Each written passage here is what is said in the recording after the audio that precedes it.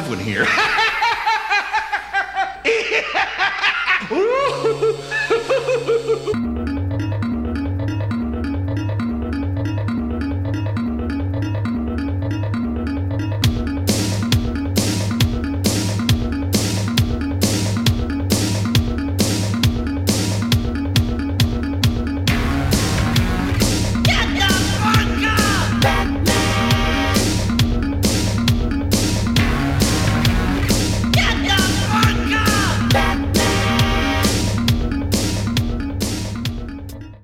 Shut up. Stop yelling at me.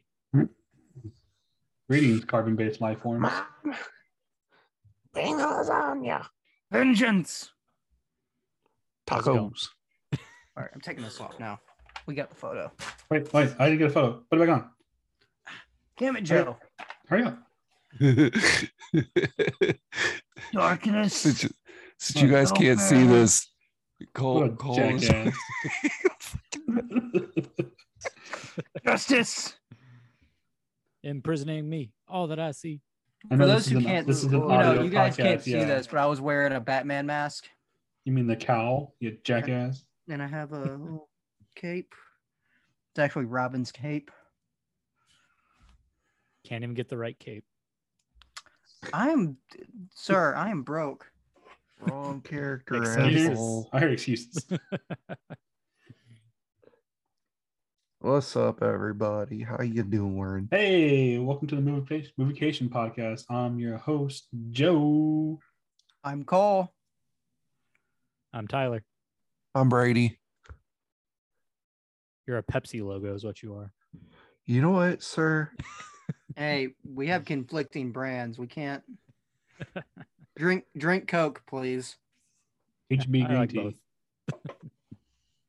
I like I Pepsi. just- They make Mountain Dew. I And just Dr. finished Pepper. some I just finished some Trader Joe's cold pressed pineapple juice. I have Crown Royal. Oh, this man breaking the mold with his By the way, we're not Crown supposed to Royal. drink on the podcast. Since when? I did all the time. What the hell are Yeah, you talking since about? January 1st, in solidarity with you, buddy. Oh, I mean, I don't give a shit. I never got that memo. We give a shit. I mean, it's drank on going like strong. everyone. Wait, we're sending memos now? You never drank on the video through Cole. I don't drink. That's It's what I'm not- saying. Exactly. It's like, and I know this probably isn't like the case for everyone, and I acknowledge that, and I'm not trying to say it is, but I don't know, it's going easier than I expected it to go. So That's That's good. other than Texas Chainsaw, that one almost broke me. I mean, like, I don't drink very often anymore, but I did want to start drinking while we were doing the pod. And when you said that, I'm like, well, I feel bad drinking in front of you on the pod when you're trying to do that. So funny story. I mean, like I said, it's not a deal with me. Yeah, I know, but so Because like the first couple weeks I did it or started it, it was my friend's birthday, and we couldn't do anything the day of because he had some school to do. So I took him out like the next day or whatever. Mhm. And he went ahead and ordered like a picture of margaritas. It was like me, him, and his girlfriend, and he's like, "We got margaritas." I was like, "Oh." I stopped drinking. He's like, "All right, more for me." Good man. I All right, would drink a boys. margarita anyway. Because All right. so we have a lot to talk about today. Definitely. We done it. Are we sort of jump right to it, or do we got any shenanigans to talk about? I got some shenanigans to talk about. Do we have some shenanigans? We can always Um, make shenanigans. Yeah, definitely.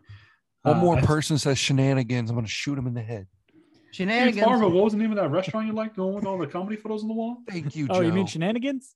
Thank you, Oh. Joe. Thank you, Tyler. Thank you. You're welcome. If someone Uh, didn't say the line, I was going to. So So before we get into the Batman, because that is our topic for the day, I finished watching The Righteous Gemstones. Have you guys seen them yet? No. I started it. So I just started, I think, last week, and I watched. It's only 2 seasons, and they're kind of short, but I watched both seasons, and so it has John Goodman, Adam Devine or Devine. I don't know how you say his last name. Devine. Devine. Okay. And Den McBride. Divine. and some other people, but really funny show. Tyler, you said Yeah. you started it? Yeah, I forget how many episodes I got. I started it like last year or something like that. I think I got like maybe 4 or 5 episodes into it. Oh, buddy, yeah, you need to catch up. Yeah, I kind of fell off. I forget what I started watching instead. The second season has Eric Andre in it. Ooh, Yeah, he's like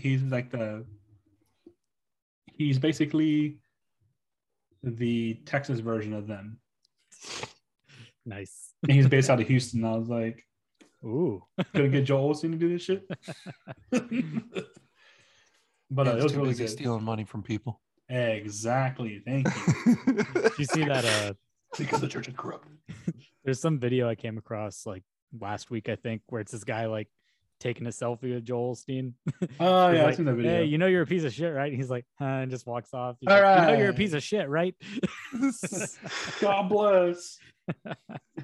No, you're like the fourth or fifth person to mention that show to me.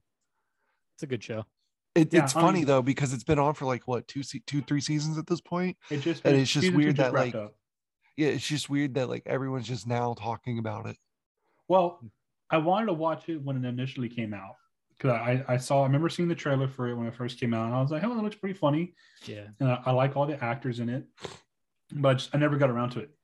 And then season 2 came along, and I saw somebody post in the second to the last episode during the ending of it, they used a choir version of Behemoth's "Oh Father, Oh Satan, Oh Son," and I was like, okay, I gotta watch this fucking show now. And it was- Behemoth now. Okay. It was so good how they used it. Just hearing like a choir what sounds like young kids singing that song. I was like, hell yeah, all right, I'm in. But yeah, it was a pretty funny show. I really liked it. Was not what I expected. A lot more male frontal nudity than I anticipated. I don't understand why, but hey, whatever. What are you HBO is gonna do? all about that, dude. Like Euphoria just has Yeah. dicks all over the place. There was one point in the second season where one of the guys is in a cage, and they have like a mat covering it, and there's like a little hole in it, and he hears some noise outside the cage. He's like, "So, is that you?" He's like looking out the hole. All of a sudden, he gets poked in the eye with a penis, and I was like, "What the fuck?" I think I saw that one. Also, I just opened my window and the first thing I said was there's dicks all over the place. Hell yeah! I saw this TikTok that had a Euphoria clip. It's like the one where Zendaya's character is like, if he tells you something different, he's a fucking liar, and like slaps the dude. But it's like some chick, and she has like a plushie on her dresser, and her window's open. You saying your window's open reminded me of it. And she goes, and she's like, you know how TikTok works. She's syncing to that sound, Yeah. and she slaps the plushie. Next thing you see is it go flying out the window, and she's like, "Oh shit!" And then she created a whole TikTok series about because people wanted an update on like how far it flew, if it was okay. But like it was, you could tell it was completely like not supposed to happen, and this thing just goes flying out the window, and you're like, "Oh shit!" That happened by chance. Good stuff. There's this one guy, like I think he does it with a bunch of things, but I've mostly just seen the Euphoria ones where it's just this one guy. He's got like a mustache and everything, and he's just recreating like a bunch of scenes from Euphoria. So he's just in like all these like skimpy outfits and wigs, just being every character from the show. The other one I've seen is like it's a dude. His whole TikTok account is about him being a janitor in school because that's what he does. Yeah. Like he rates school lunches and stuff like that.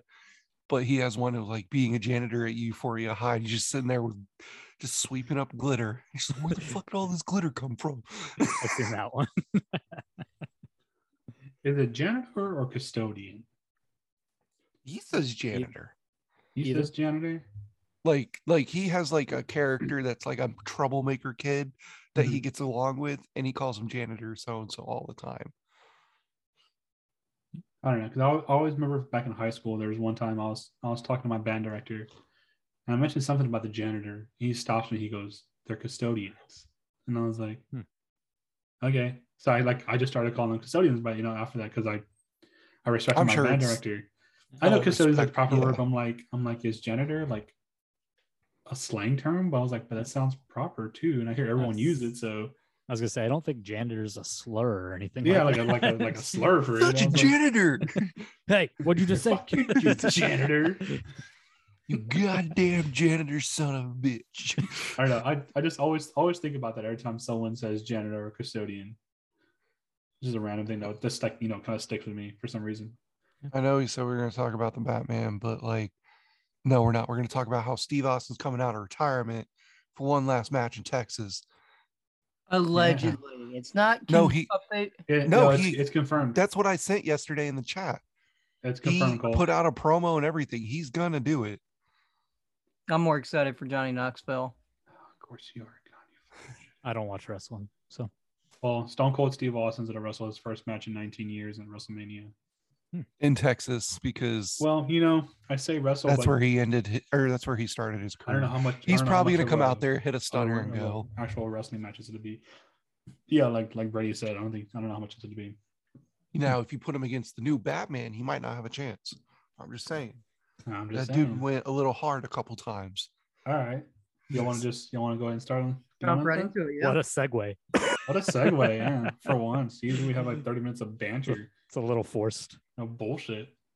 I mean, I feel like Speaking of Force, Star Wars. You were the deal with the fates. No, but I feel like this show's going to be long, so might as well like segue on into it anyway. Real quick, if you haven't seen on the internet yet, the teaser trailer for the Obi-Wan Kenobi series is out. Go and it looks terrible. I'm not going to watch it. I don't want to see anything else about it. Okay. I love that. Okay. We'll leave it at that. But no, for real, it like I was telling Cole earlier before we got on, like it's cool. I get why they put it out there. Like, hey, we got to give some content on what the show's going to be about for the next 2 months. But like, it didn't like overexcite me. The Grand Inquisitor looks sick in live action. I'm not gonna lie. For me, like I didn't want to see all the photos from Entertainment Weekly that Cole was putting in the chat. Yeah, I am sorry. I'm sorry if I like annoyed you with those. I was just. I gotta want to see those, but I was like, I gotta watch the teaser at least once. And when Duels of Fate hit, oh man, that hit me right in the heart. And then the other one, Battle of the Heroes. Yeah. Just hearing that Duel of the Fates kick in and then seeing all the Inquisitors, I was like, okay. I hope they do. I wasn't super like overly hyped about it, but it was just more like, man, he's back. That's fucking cool. I hope they do they take a note from Marvel and Sony and don't show Vader at all. Yeah, or not even Vader, just like Hayden Christensen in general. Because that's what I'm most hyped for. He's gonna be in it. No, he's in it. It's like yeah, Spider-Man. But is he in it? We know he's in it. I know, but is he in it as himself, or is he in it as Vader most of the time? That's there's probably gonna be flashbacks with him as Anakin. I don't want to. Yeah, I don't want to know that. Like I don't want to see that in a trailer. Yeah, don't put that in the trailer for sure. Like if you have to hide Obi-Wan doing this with another lightsaber, sure, go ahead and do that. No, we all know who he's fighting. I just had this thought. If they do flashbacks of him as Anakin, but they're doing recreations of scenes from the Clone Wars cartoon, that would be badass. That could be cool. That could be cool. Do a recreation of like the from the Mortis arc, where he's having all these visions and shit. Yeah, because that was like my favorite story arc from that show. All right, let's get into vengeance. Vengeance. Sorrow. Who wants to start? You're gonna start. Why do I have? Because you haven't started in months. Yeah. All right. Or ever, for all I remember. I went deep on my shit, so like. Well, good. Strap in. I wrote fucking 15 bullet points. That's it. And then some final thoughts. I couldn't do it during the movie, or else I would actually have more. Yeah, I mean, I did mine afterwards. I tried. I did mine afterwards because I was at Alamo and I was writing on my lap. But And then someone yelled at you because you're a little No, bitch on no, your no phone. one yelled at me because there's like a little light underneath the counter. But no, I mean I'm pretty sure I got everything. I'm fine. All right, so the first note I wrote down was the fact that they literally, because we all know that and this is why I was excited about the movie. I've said it multiple times. The fact that the Riddler is mirrored after the Zodiac killer, Yeah. all that. The fact that they actually had Paul Dano say the words, "This is the Riddler speaking," because it's exactly what the Zodiac did a few times, actually. I was just like, the nerd, the fucking the Zodiac nerd in me, the true crime nerd in me. It was just like they really are hammering in the fact that like he's basically the Zodiac. Also, there was two Halloween references in the movie. The first one, the internet says it is one. I don't really agree with it, but it is what it is. It's the opening scene with the Riddler, just like the way he breathes in that scene, and the way that like he's just standing there in the shadows, behind the mayor. Mm-hmm. The reason why I say it's not really a Halloween reference is because I took it more as like a way to say that like even the villains are almost just like Batman, where they come from the shadows kind of deal. Not necessarily like oh, look, he's standing in a creepy lighted room like Michael Myers would. The second one is a more obvious nod to Halloween, and that is when the DA goes into his car and the windows are all fogged up, and he has to wipe it, and then, like Riddler comes behind and like puts the thing on him. Yeah. Exact direct scene from the original Halloween with Annie in her car. And I was just like, oh, like Matt Reeves like knows his horror to be able to put that in. And with the Zodiac thing, you're forgetting the glaring one, which was the ciphers and all that. Yeah, I wrote that. Like that was part of it. Like the fact that God, the man just started. Let him get into it. That's bullet point 1. So the second bullet point I wrote down, because I went to go see this movie with my dad, and I knew that it was Colin Farrell as Penguin, but my dad leaned over and goes, "Is that Joe Pesci?" Joe Pesci? Oh my god! Because look, don't get him wrong. He kind of did look like him, I and get he it. kind of did act like him a little bit. And honestly, if I didn't know that it was wouldn't be able to Colin tell. Farrell, I would have been like, "Is that Joe Pesci?" Yeah. Yeah, You dude, can't tell it's Colin Farrell. He I can't- disappears into that role. I can't Apparently- see Colin Recognizable. Farrell in there, man. I Yeah. can't. Apparently, see him in there. the first day they did the makeup, like the full makeup for him, he walked off set and went to a Starbucks to see if anyone would recognize who he was, and no one said it. He got weird looks, but no one knew who he was. nice. Cool. That's very cool. And then he was just on like James Corden's show the other night, and he was laughing along like, "Oh, you're being funny," but you could tell that he's like, "You're a fucking idiot for having this segment in the first place." But it was Patrick Stewart was with him, and they were comparing action figures, Mhm. and clearly James Corden, his whole joke was like, "You don't even look like your own action figure. That must be so sad. Look at Patrick Stewart. At least his looks like his." I'm like, dude, it's not a Colin Farrell action figure. It's a penguin. It's a penguin action figure. It's Yeah. not going to look like him. I saw that figure the other day. I was really tempted to buy it. That and the Riddler figure. I was like, Hey, did you see the Hot Toys 1/6 replica of the Batman? I got an email about that. It looks pretty sick, dude. I saw it. I was like, maybe I should buy it. And I saw the price. I was like, maybe I shouldn't buy that. What's the price? For the figure by himself, $1 million. just Batman by himself, $300.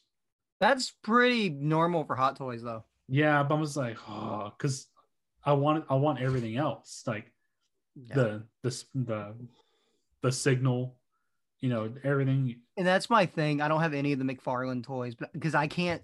7 inches is like that doesn't fit in with anything. So I'm like, I can't. That's what she said. Shut up, Tyler. The All second I right. said that, I'm like, damn it, this is gonna not end well. All right, go on, Brady. Go on. Let's see. So I really did like that they chose to go with year 2 of the Gotham Project is what he was calling it at the time. Like, I don't think we ever have gotten that. I know there's an animated version of it, but we haven't gotten it in a full feature length like this. So I thought that was really interesting. Yeah, this is the first time we've gotten this young of a Batman. Everything else has been kind of like, I guess, well, in their prime, essentially. But let me add on to that real quick because it kind of goes off of this note anyway. I liked it, the fact that the Bruce Wayne that they chose to portray in this movie is not yet the playboy billionaire CEO that he becomes. He's Right. still very much reclusive, kind of dealing with the trauma of his parents dying, dealing with the idea of starting this new project. The fact, and to go off of that as well, here's what I wrote exactly for that note. I said, I also really enjoyed the character of Bruce they chose to portray. He's not yet the playboy he becomes later in life. He's still very young and coping with the tragedy of his parents. I think did a great job of showing he's still trying to figure out his life.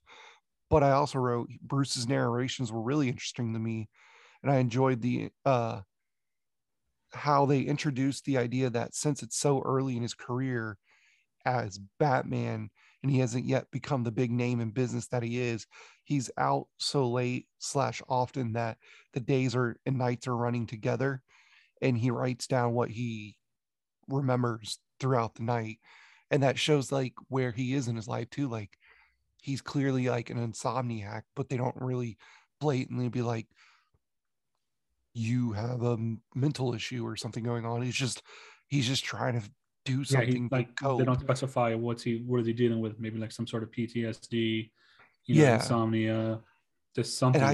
That's such an interesting character take on the character for me, as someone who's not like necessarily like, we all know Batman. We all know Batman is rich and he fights crime. But to see Batman kind of be like an everyday person, that's an interesting take for me. And that kind of pushed me in the direction of enjoying it more than I thought I would. Let's see.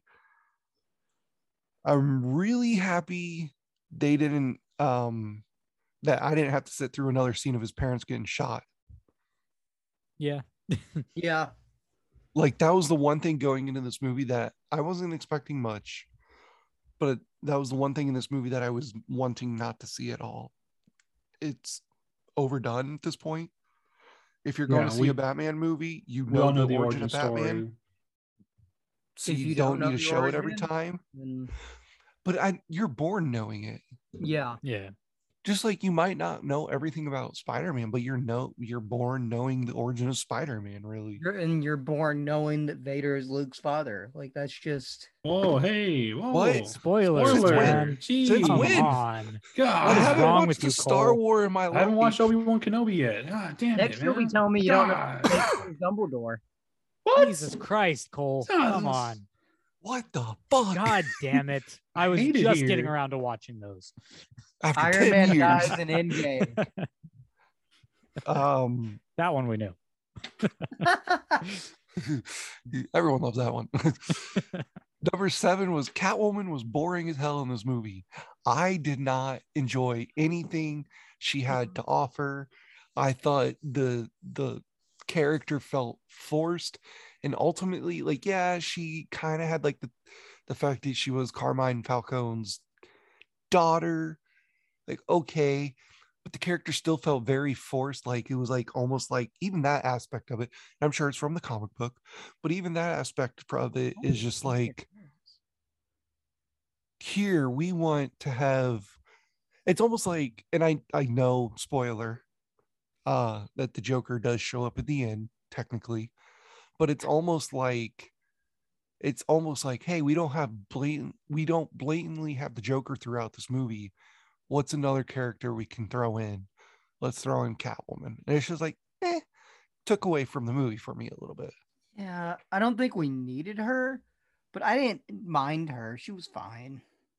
I mean, she was basically like how Catwoman is. Like, she shows up Right. every now and then she goes off and does her own thing. Like, I thought she was a good Catwoman, but She was, yeah. I I'm not agree. saying I mean, I'm not saying she was bad Catwoman or anything. I'm just saying the character of Catwoman for me felt unnecessary. So, fun fact: this is the second time she has played Catwoman. Yeah, she played it in the Lego movie as well, right? Yeah, the Lego Batman movie. What were you gonna say, Joe? um, just to add to like the Catwoman thing, yeah, I mean, I can see where you're coming from, but it's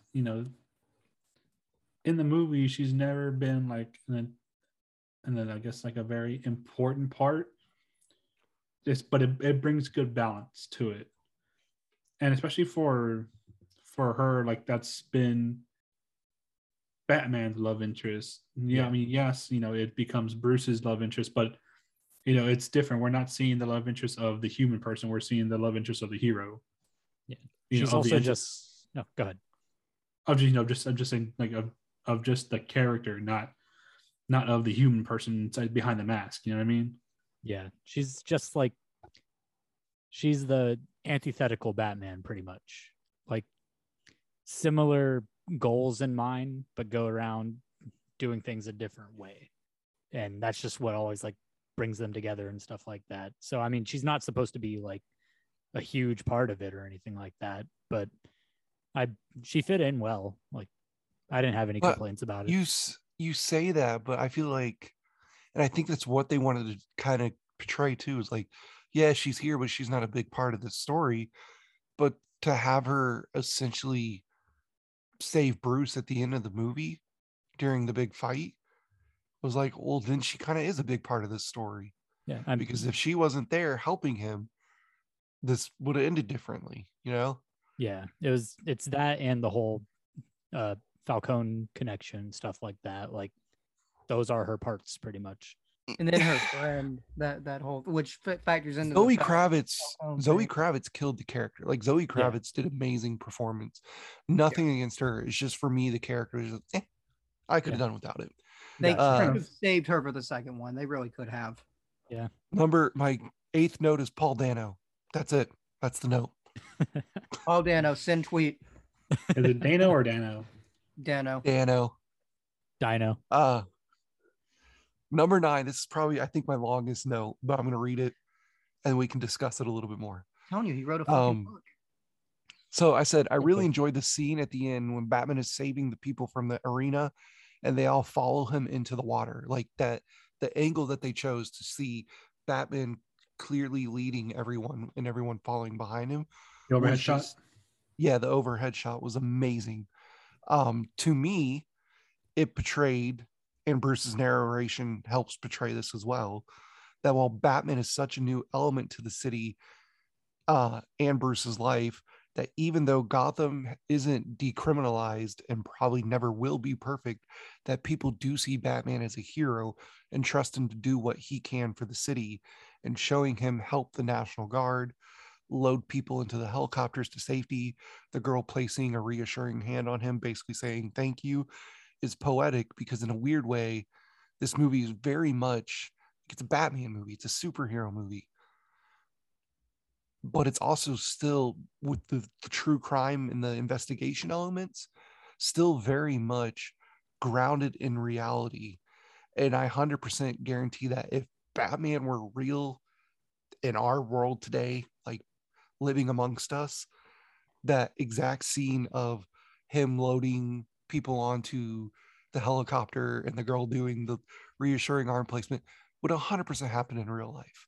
Oh yeah. Because people are always searching for not necessarily a hero, but a leader. And that scene kind of gave me like that vibe. And like, I can clearly see like that exact news clip happening with that exact overhead angle that somehow happened of Bruce leading people, or Batman really leading people out of the arena through the water. And it's literally one guy with followers right behind him. Now you could say that's a cult too, but The way I see it on that scene, because that was a big scene for me too, and this is one of my points. Kind of like what you said, he's the hero leading them.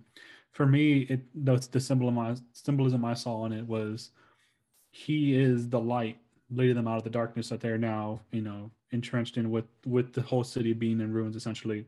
Like you said, he needs, he's And that working right to there try is to, why you write song lyrics and I write podcast reviews. uh, he's in there trying to, like I said, decriminalize the city. He is the light in the darkness, leading them out of there, trying to save them the best he can. And like you said, yeah, if Batman was a real person, I can totally see that happening. Like, the woman giving him the reassuring touch on the arm, and just thanking him that way, and just him moving along. I can see where you're coming from with that same point. But also, like, it's not necessarily like 100% reassuring Batman's good. It's also reassuring Bruce that he's doing the right thing. It might still be new, but he's doing the right thing. Yeah. And I think that's why they had it linger a little bit long, because it was more to tell you that, or convey the idea that, is he like, really Bruce, doing the right thing, doing this project, and yeah, he's realizing, yeah, okay, I am doing right. and that also, like I said, with his narration, because like he says in the narration at that point, he's like, it's been 2 years, crime's actually gotten worse since I started doing this, but I do notice some changes or something like that. So the scene mixed with the narration made everything just so perfect right there. I said it was a very interesting choice to have Bruce watch / save the mayor's kids. It's the mayor's kid. It's as almost as if he was saving himself in the past. I got that kind of vibe. Like he knew it's weird because I saw that and I saw the first thing I thought of was probably the best line in Zack Snyder's Justice League. And that's when Barry asks Bruce what to do, and he says, if anything, just save one person. That one person. Yeah. And that's the vibe I got with, like, every time they showed him and this kid, is like clearly Bruce is connecting to him because his dad just died and Bruce is very traumatized about what happened to his parents. But also it's that save one person. And who does he save when he saves the people from the water? Because he reaches out to grab the new mayor's hand, but he sees the kid and goes for him instead. So for the kid is himself, and himself is the one person. Come with I me. told you Robin. I got deep. Robin, come with me. Yeah, you're right. I feel you though. Let's see. He's gonna put that kid's life on the line.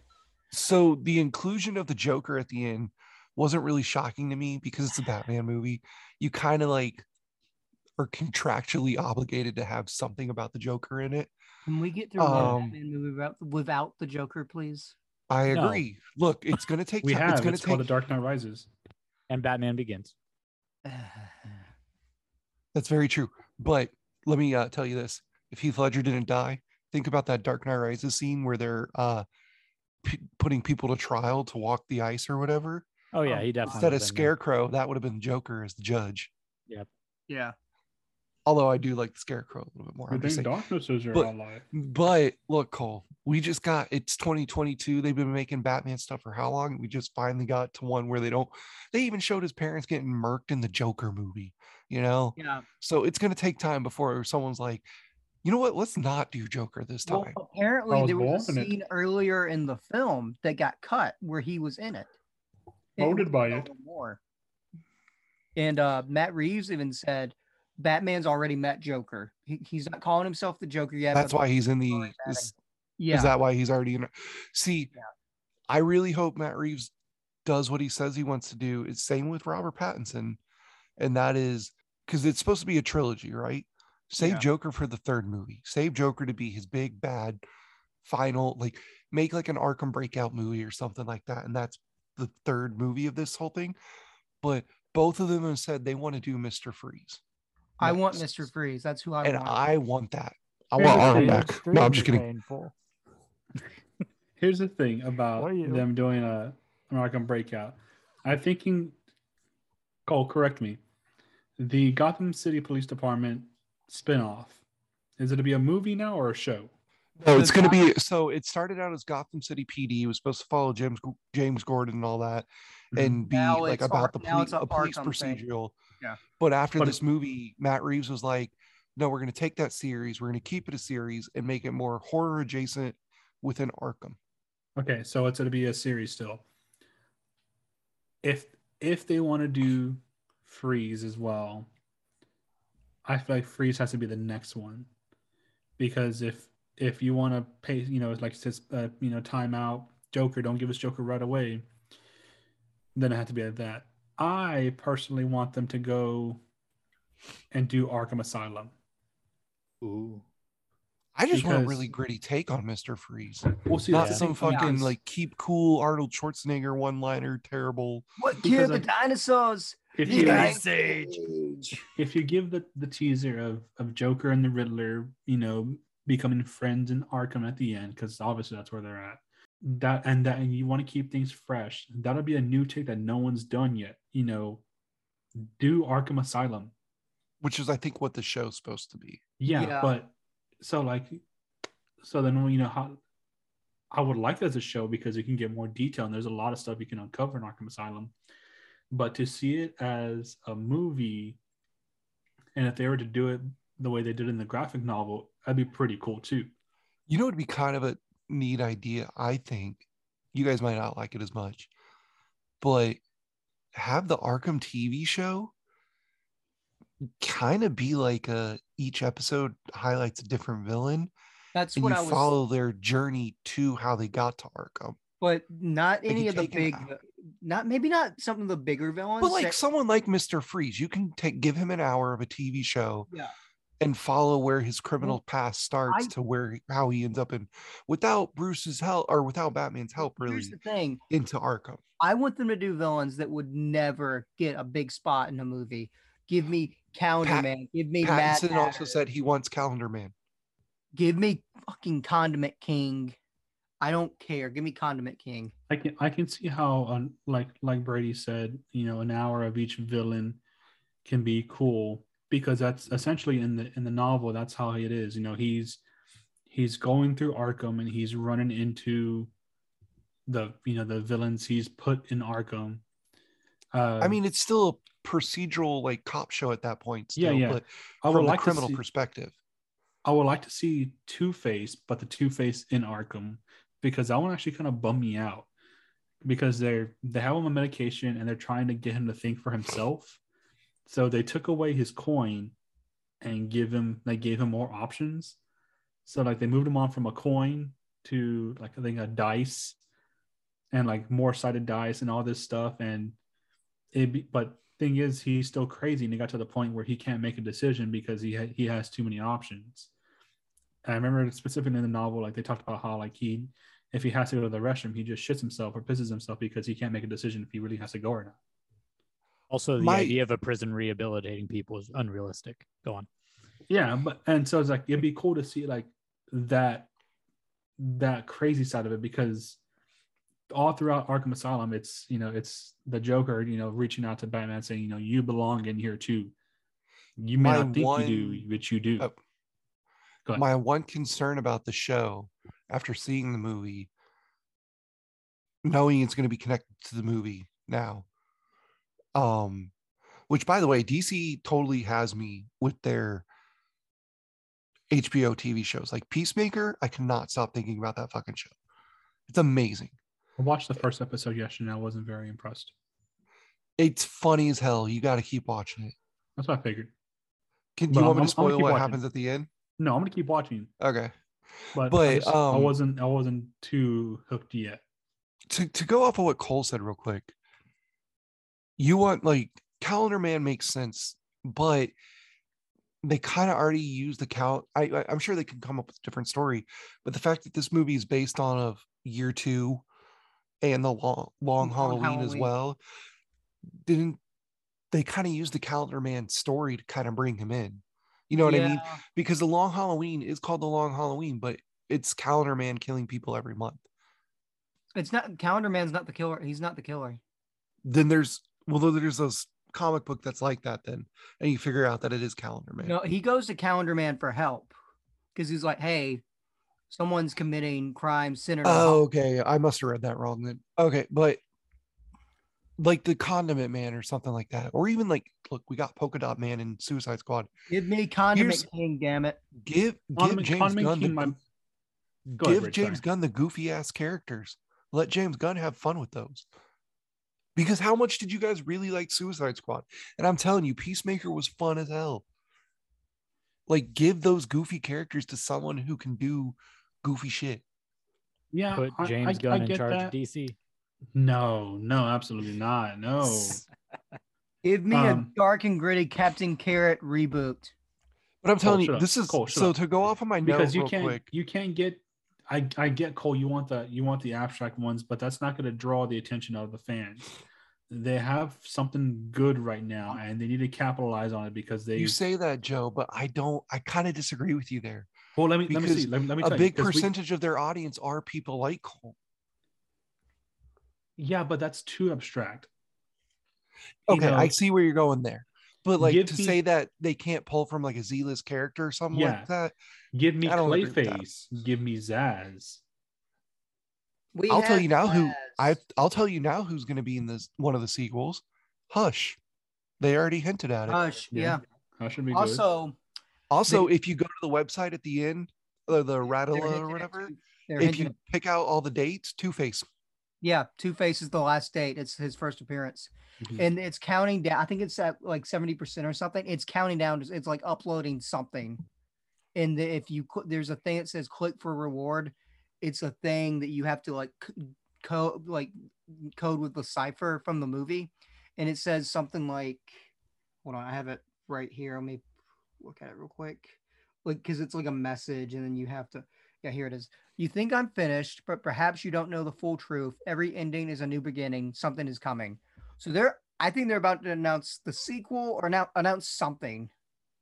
Where is this at? It's the website from the movie Rada Al-Lada. It's like an actual website you can visit. But to go off of what started this whole conversation, the note I wrote was the inclusion of Joker wasn't shocking to me. I figured he'd show up in the sequel. I kind of want a gritty take on Mr. Freeze or someone else that isn't the Joker. The Joker needs to rest for a while. We got him in the one Nolan film. We got him in the Suicide Squad, and even in the Snyder Cut. Dude even got his own movie at one point. You know what I mean? So sure, all these are like, they're separate properties. They're not connected to this particular version of Batman.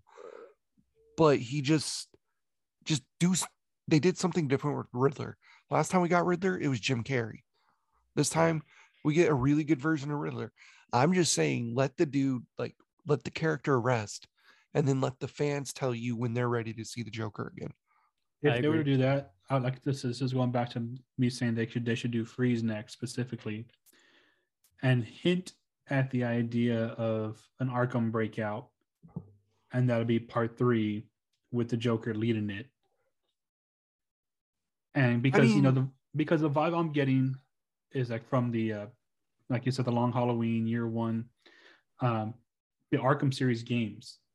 This is like, if you think about it, this was Arkham City essentially. Him running around the city. He had to find the trophies essentially too. Yeah. I mean, but like if you think of it kind of backwards, it's Arkham City because most of the time he's out and about in the city, fucking shit up, trying to figure everything out, and that's what Arkham City was based on. Basically, it's kind of like the Long Halloween. So you can do, you can give the third movie being a combination of the Asylum and I forget the name of the second game, but that one, which will be give us a little bit of Batman going to the Asylum because he's hearing Joker's causing trouble. He needs to go put him in check. Then show them breaking out, and he has to basically gather all the villains back up, but Joker leading them. So Joker becoming the main fight at the end. I know this sounds so dumb considering how the movie is, but like if they do Bane, they should do roided out Lucha with the injections going through his body Bane, not Tom whatever Bane. Like I want to see the liquid green tubes. Which they showed that. We already made that joke like 5 minutes ago. Yeah, Jesus. You're a little late. They injected it. He had himself like injected with something that looked like Bane's. It was adrenaline. Everyone's saying it's Venom or Bane's shit. It was adrenaline. But it was green, Cole. It was green. It'd be cool to have shut the fuck up, Cole. it'd be cool to have an Hispanic guy play him the way he did like in the cartoons. So my last few notes here are, this is probably one of my favorite Batmobiles, to be honest with you. It gave me Death Proof vibes. Which have you guys ever seen Death Proof? Cole, have you ever seen Death Proof? Kurt Russell plays a stunt car driver that goes around murdering. It's a slasher film with a car, and the car is death proof, but the only because it's a stunt car. Robert? Because it's a stunt car, but the only way you can, get the effects of the death proofness is you have to be the driver. So he'll throw people in his passenger seat and just like fucking wreck the car on purpose. It's fucked up. I really enjoyed Low Tech Batman as well. I thought it was a smart choice and kind of made the character a little bit more enjoyable. Can we talk about the Batarang? The fact that it came off his chest, like that was cool as badass. Yeah. That was awesome. But I like that, like, his one like big piece of technology was his contact lenses. He doesn't have a whole Lucius and all that yet. He's, you know what I mean? And then the last note, which I say it's the last note, there's one more note after that, but I already said it was the Halloween one. The last note is simply Saw vibes. The Riddler gave me fucking Jigsaw vibes. Oh, yeah. Especially the trap around the necks and the rat maze thing. I was like, what the fuck am I watching? Like, that was scary, dude. So do you want me to read my final thoughts, or do you guys want to get started on your takes? Go ahead. Okay. So I said, final thoughts. I truly enjoyed this a lot more than I thought I would, and came out of it with the same level of satisfaction that I had when I saw No Way Home. Like, when I went out of No Way Home, I was like, that was probably a nearly perfect superhero movie for me. And again, you guys, if you've been listening to the podcast and you guys know me now, not my thing.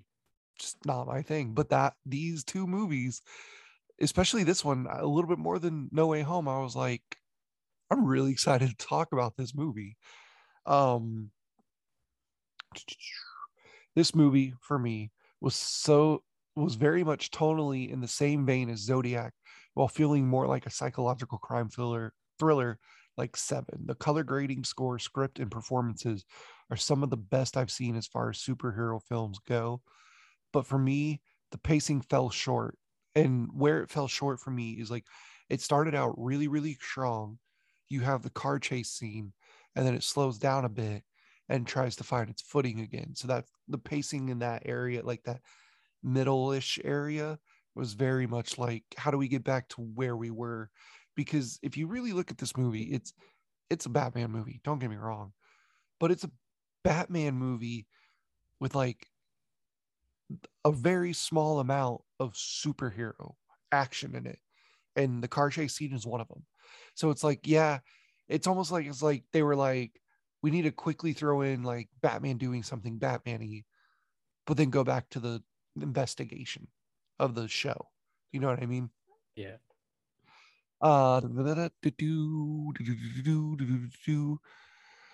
It had a good first half, but ultimately slowed down in the middle and had a hard time finding its footing again. Robert Pattinson was extremely impressive as Batman. I said this earlier, Zoe Kravitz's Catwoman leaves a lot to be desired, and I felt like her character was ultimately there for the fan service.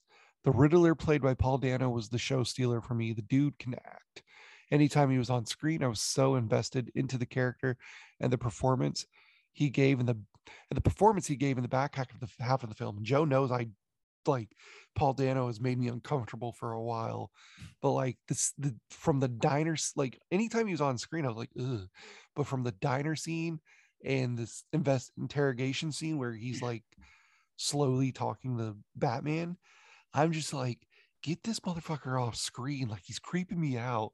Like, the fact that he's literally just, he's sitting there while these cops surround him and put him in cuffs, and he's just staring at Bruce and just smiling. And you're just like, he is fucked in the head. Like, oh my God, great performance. Like I said, it made me feel uncomfortable at some points. And to finally wrap up, this movie is a really good, dark and gritty detective-centered psychological thriller with some superhero action thrown in throughout. I hope they continue this interpretation of Batman because they do set up / introduce a lot of fresh ideas that for me, I haven't seen in Batmans from the past. Like the fact that he's an actual detective in this one, you know? Sure, he's a detective in a Batman costume, but he's still pretty fucking good at being a detective. World's greatest detective. Mhm. Well, on this Rada Alada website, has anyone deciphered what it says at the end? Did you say that already? Yeah. So if you click like it'll load like the percentage and it says click for reward, it'll show up like a picture and it'll be a cipher. And that's what I read earlier. Yeah. You want me to read that again? Yeah, what does it say again? You think I'm finished, but perhaps you don't know the full truth. Every ending is a new beginning. Something is coming. Okay, cool. Sorry, I know you said it already, but I was kind of Yeah. So when that countdown finishes, I think it's at like 76% right now. We're getting something. Whether it's a teaser for the next one or what, we're getting something. cool. But, I'm probably sure, and I'm sure it's not going to be a teaser for the next one, but maybe just an announcement. probably. Yeah, oh yeah. Yeah. Probably an announcement. Yeah. Or just something in the universe. Yeah. Watch this. Watch the whole this website just freeze. That'd be hilarious. It just does the goodbye like it does at the end of the movie. All right. I guess I'll go. I'm next. done talking. I know I wasted an hour. Sorry. You're good. You're good. I guess I'll go next. Damn, this movie. I've kind of been burnt out on Batman for a while. Just because we have so many movies now. I'm just like, okay, can we take a break? But I loved this movie, and it took me back to when I was in middle school reading The Long Halloween for the first time, and this was partially inspired by The Long Halloween. Oh my god! Like to get like a true like comics detective actual detective Batman on screen, where that's all he's doing for the most of the movie is detective shit. That was awesome. Like having to I gotta go talk to Penguin. I gotta go talk to this person. I gotta talk to Falcone. It's like shit. That's awesome. I felt everyone in this movie did a phenomenal job. I didn't have a problem with any of the casting. Alfred didn't do a whole lot, but I thought Andy Serkis was a good choice. Definitely. Thought he was a pretty solid choice. I honestly thought they were going to kill him. And I feel like, I'm not saying they should have, but if they had, that would have been something we'd never seen before. But I'm kind of glad they didn't. Same. But Catwoman, I could take or leave her. I didn't have a problem with her for the most part. I did feel like the scenes with her were when the movie kind of started to drag a little. Other than that, no issue. The Riddler for a long time has always been my favorite Batman villain. Because it's like, to me, it's like he's always been like of all of his villains, he's always been the freakiest to me. He just goes around leaving clues around. Oh, solve my riddle. I'm just like, dude, you're fucking insane. Get help. And then there's like, yeah, we're just gonna make him a full-on serial killer this time. And I'm like, that's awesome. I do think Batman solved the riddles a little too quickly. That was one of my gripes. But world's greatest detective. Okay. Are you saying the world's greatest detective was solving it too easily? Too quickly in a 3-hour movie? Well, that first one only took him like a minute. Because he is the world's greatest detective. Okay. He also had his little contact lenses in, and they were like X-ray. And at least it wasn't Robin getting all of them in like half a second, like in the Adam West show.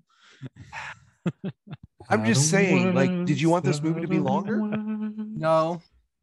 Well, then don't say you're upset that he solved it so quickly. What's 8 ounces? I'm not upset. Very dangerous. It was just something, with a machine gun. I do have a few notes. The scene at the beginning where you first see Batman when he's taking down that gang. The one gang member who's a little nervous about the whole thing, doesn't want any part of it. That's the same guy who plays Tim Drake in the Titan show on HBO Max. Really? And I was reading, He filmed this before he got cast in that show, and he couldn't tell them that he was in this due to Oh, NDA. yeah, I remember reading So something about that. they cast him as Tim Drake, and so he popped up in this. I'm like, that guy looks really familiar. And I was reading about it, I'm like, oh shit, that's cool. Did you What a ever hear the coincidence. story about? Did you hear the story about Robert Pattinson getting casted? I don't think I did. So he was just starting production on Tenet at the time, and he had to go away to go screen test for it, and he wasn't allowed to say what he was doing, obviously. So he goes up to Christopher Nolan and goes, "Hey, I have a family emergency. I gotta go run home real quick." And he's and Christopher Nolan figured it out from there. Christopher Nolan was like, "So you're gonna go test for that Batman movie then?" And he's like, "No, I'm telling you, it's a family emergency." Clearly not. Goes test for the Batman and all that. Which, by the way, he wears. I believe he wore George Clooney's costume and Michael Keaton's cowl to do the screen test. That's Is what I read. awesome. Nice. Is that Nolan was the the world's only- greatest detective? But here's so he didn't tell. Yeah, he wasn't going to tell anybody, and then because he didn't think he was going to get it for a while. He wasn't sure if he was even in consideration for a while. Then he got it. They told him, and he was going to go tell Christopher Nolan right away. Walks up to Christopher Nolan and goes, "Hey, I got something to tell you." He goes, "Oh yeah, congratulations on the Batman, by the way." That's Nice. Because awesome. Christopher Nolan, the called world's greatest Christopher detective. production called Christopher Nolan first, but he was afraid to tell Christopher Nolan that he was doing it because he didn't want to feel like he was disrespecting him for doing something that he's already done while working on his movie. I But I get guess scared. George Clooney and Michelle Pfeiffer reached out to both Robert Pattinson and Zoe Kravitz and said their one piece of advice that they gave him was make sure you can go to the bathroom. No, not George Clooney. Christian Bale said to make sure that you can go to the bathroom while wearing your costumes. That's Nice. awesome. But I was like, that's a neat little story. And to hear like Christopher Nolan, who has for the most part kind of seemed like a dick, be like, "Hey, congratulations on this Batman thing that I Yeah. knew you were doing the whole time." But going back to my notes, and at one point in Bruce's office, you can see a Shakespeare bust, which is a callback to the '60s show where they, hit the button on the bus to like go into the Batcave. And then at the end, Catwoman's like, "Oh yeah, I might stop by in Bloodhaven." Bloodhaven is a city from the comics, and at some points, its crime rate is like worse than Gotham's. And I don't know if it will in this continuity, but in the comics, it's where Nightwing resides a lot of the time, and it's where once he breaks from Gotham, he goes and stays in Bloodhaven for a while. They mentioned that in the Arkham game, the third one. Whenever you like interact with Nightwing like via like communication, he mentions that that's where he's at, and if you need help, he'll come by or whatever and stuff like that. Yeah. So. And honestly, I've seen the movie twice. The second time I saw it in 4DX, which I think I told you guys about this. The seats move. They if it's raining in the movie, there's there's water dripping down on you in the theater. There's smoke pumping in. Gunshots are going off. What air is blowing in your ears? If they shoot a gun in the film and it hits a light flickers in the theater. They entered the club scene. We smelled champagne. There's Nice. there's like little whips or something on the seat that were whipping my legs. Yo, so if they do go with Mr. Freeze in the sequel and you go and see it in 4DX again, Arnold Schwarzenegger is just gonna pop through and be like, "It's cold." Spray you guys. Everybody just gets cryogenically frozen. Dude, so after seeing it in 4DX, after the car chase scene, I had to get up and walk. I had to go and walk around the theater for a while because we were in the second row, which, okay, whatever. My head hit the back of my seat so many times. I'm pretty sure I almost got whiplash. Like it was just, this for like 3 or 4 minutes, and I'm just like, okay, I gotta get up and walk around. Like I am not okay right now. I wish we had a 4DX theater here now, man. Shit. Yeah. We had to go to Atlanta, but because my friend bought the tickets, and he's like, yeah, you owe me $25. I'm like, $25 for what? I had no idea. Then I looked it up. I'm like, oh, okay. Yeah, So- I mean, you Dude, have a dead pacemaker, so you could probably do that. They probably would be like, nah, to me. Dude, and even when they were just playing the trailers, like they played the trailer for Morbius, the chair moved as much during that trailer as much as it did in the movie. Like it was like I was flying with Morbius, and my friend's like, hey, you want to see that? And I'm like, no. And then they showed the trailer for Doctor Strange, and it was this, hey, how about that in 4DX? I'm like, I will die if we see Doctor Strange at 4DX. The chair's gonna be flipping and shit. I was gonna say, it you puts see you in another Doctor dimension. Strange, Oh shit.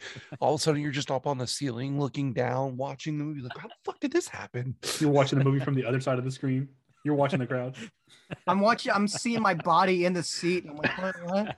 You're like, wait a You're in minute. you somehow get transferred into the parking lot, yet you're still watching the movie. I'm in my car, and it's like, wait, where's my body? But no, 4DX was cool. If it's your first time watching a movie, don't do that. Go see the movie regular first, then go do the crazy. I don't know if I'd like that or not. Like it It sounds was cool, very- like the immersiveness of it and shit like that. But It's like, a very cool thing to do once. yeah, And maybe once in a blue moon. sounds very distracting. I will stick to Dolby. It's all fun and games till one of the goons stabs you. You're like, wait. I'm still convinced those are Joker goons. I am like those goons at the beginning. Come on, with that face paint. Come on. No, I don't think so. Goons come in, people steal your wallet. Dude, those Riddler goons at the end were terrifying. Mm-hmm. I'm like, damn. But yeah, so really great movie. I really enjoyed it. I might like this a tad more than No Way Home. Wow. Which, yeah. Which, coming Is this from your me, movie of the week? I was gonna say movie of the year from Cole. We got our Movie first second. one. For our first movie of the year nomination for Cole. No, Jackass is my movie of the year. What are you talking about? Oh God. Why? Can we kick Cole? Physically, yes. But yeah, I enjoyed this. That in my only major gripe was we didn't need the Joker cameo. It's fine, whatever. I felt like it was unnecessary. But all right. I'm glad it was done within the movie and not make me sit through the credits for it. It really Yeah. felt like I'm pretty. It felt like an sure end credit scene it inside just the movie. dropped it in the movie. Yeah. Also, it was only like maybe like a minute and a half at the most. Like Yeah, it wasn't wasn't too much. It was just like a taste. So I do like that they didn't fully show him. I'm like, okay. Yeah, but Yeah. the actor that played him was in Internals. Yeah, he played Barry Kehogan, is that how you say his name? Kehogan? Yeah. No. what was I his think it's character? I don't even remember. Kehogan. Kellogg's. I don't remember his character name now. But Cornflakes? Frosted Flakes. I don't know, Tyler. Have you heard the Cereal Men yeah. episode of the Dollop? I was gonna say the same thing. I But- can't look at cereal. I can't look at Kellogg's Yeah. cereal the same way ever since the Cereal Men of the Dollop. Yeah. I'll tell you guys off screen. Yeah, Brady and Cole. It's a long thing. Yeah, I got a funny story about that too. just saw what you sent in the chat, Brady. What the fuck? Oh, I have it muted. What do you say? You'll see. Something you can't say on the pod. Don't turn on the fucking. Oh, hell yeah. Okay. So terrible. Mr. Spielberg, we have a proposition for you. I mean, I'll say it. I got a better one. Hang on, I'll put it in the chat. No, don't say it. Don't say it. Tyler, give us your takes. We'll Give get us your takes. canceled for that Okay, shit. fine.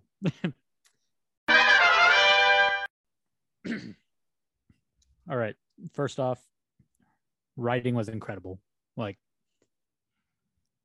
I felt like, honestly, like, contrary to what Brady said and stuff like that, I felt like there really wasn't any downtime in the movie. Like I felt like everything served its purpose pretty much. Casting was perfect. Uh, Robert Pattinson, weird casting from the beginning. Everybody was like, really, they got the Twilight guy and stuff like that. But he was also just like a weird Bruce Wayne. Like we're used to the millionaire playboy Bruce Wayne. He was just a reclusive. Kurt Cobain Wayne. Yeah, exactly. Yeah, he's just reclusive, like wasn't putting himself out there like we've seen, wasn't saying he owned restaurants and shit like he was in The Dark Knight. It was just really interesting take on Bruce Wayne, which I really enjoyed that aspect of it. It was obviously a modern movie, but it felt like it was set in like the 50s or 70s to me for the most part. Like if it wasn't for like the goons at the beginning having cell phones and shit like that, I honestly couldn't tell you when this movie took place. The Cadillac Escalade didn't really help you out there, or the Cadillac at the warehouse. Okay, certain things like that made it more modern and shit like that. But I mean, I felt like it was really reminiscent of like the Tim Burton movies in that aspect, where like it's just very vaguely set in these times, but you still have a little bit more like modern stuff going on. Like I can do that. I think the Tim Burton movies were supposed to be like in the 40s, but you had 70s cars driving around and stuff like that. I don't know. I was just thinking, was there any cell phones in this movie, like iPhones or anything like that in this movie? Yeah, the goons at the beginning were like filming like that's true. People. Yeah, but I see what you're saying there, and I'm glad they didn't like overly modernize it. Yeah, where like in today's age and modern, the goons would be recording like a TikTok while they're doing that. Yeah, exactly. I'm glad they didn't do something stupid like that. It wasn't anything blatant. It was just like, oh, this guy has a cell phone, so obviously it's somewhat modern, Like I like shit like that. So I thought that was cool. Y'all were talking about the Arkham games. Have any of y'all ever played any of the Telltale Batman games? I played the first season. Okay. This movie definitely gave me vibes of those games. Like I guess by most people's standards, it would be considered like a slowly paced movie or shit like that.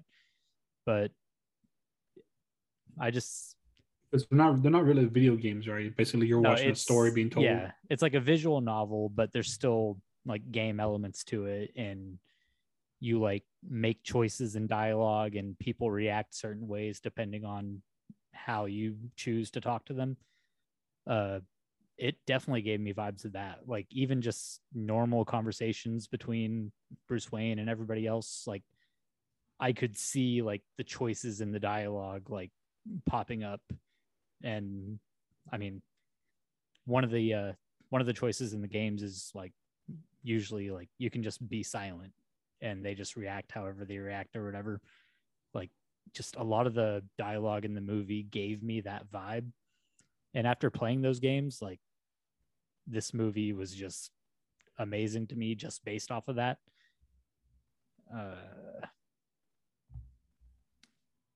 Yeah, just really added to the immersiveness of it.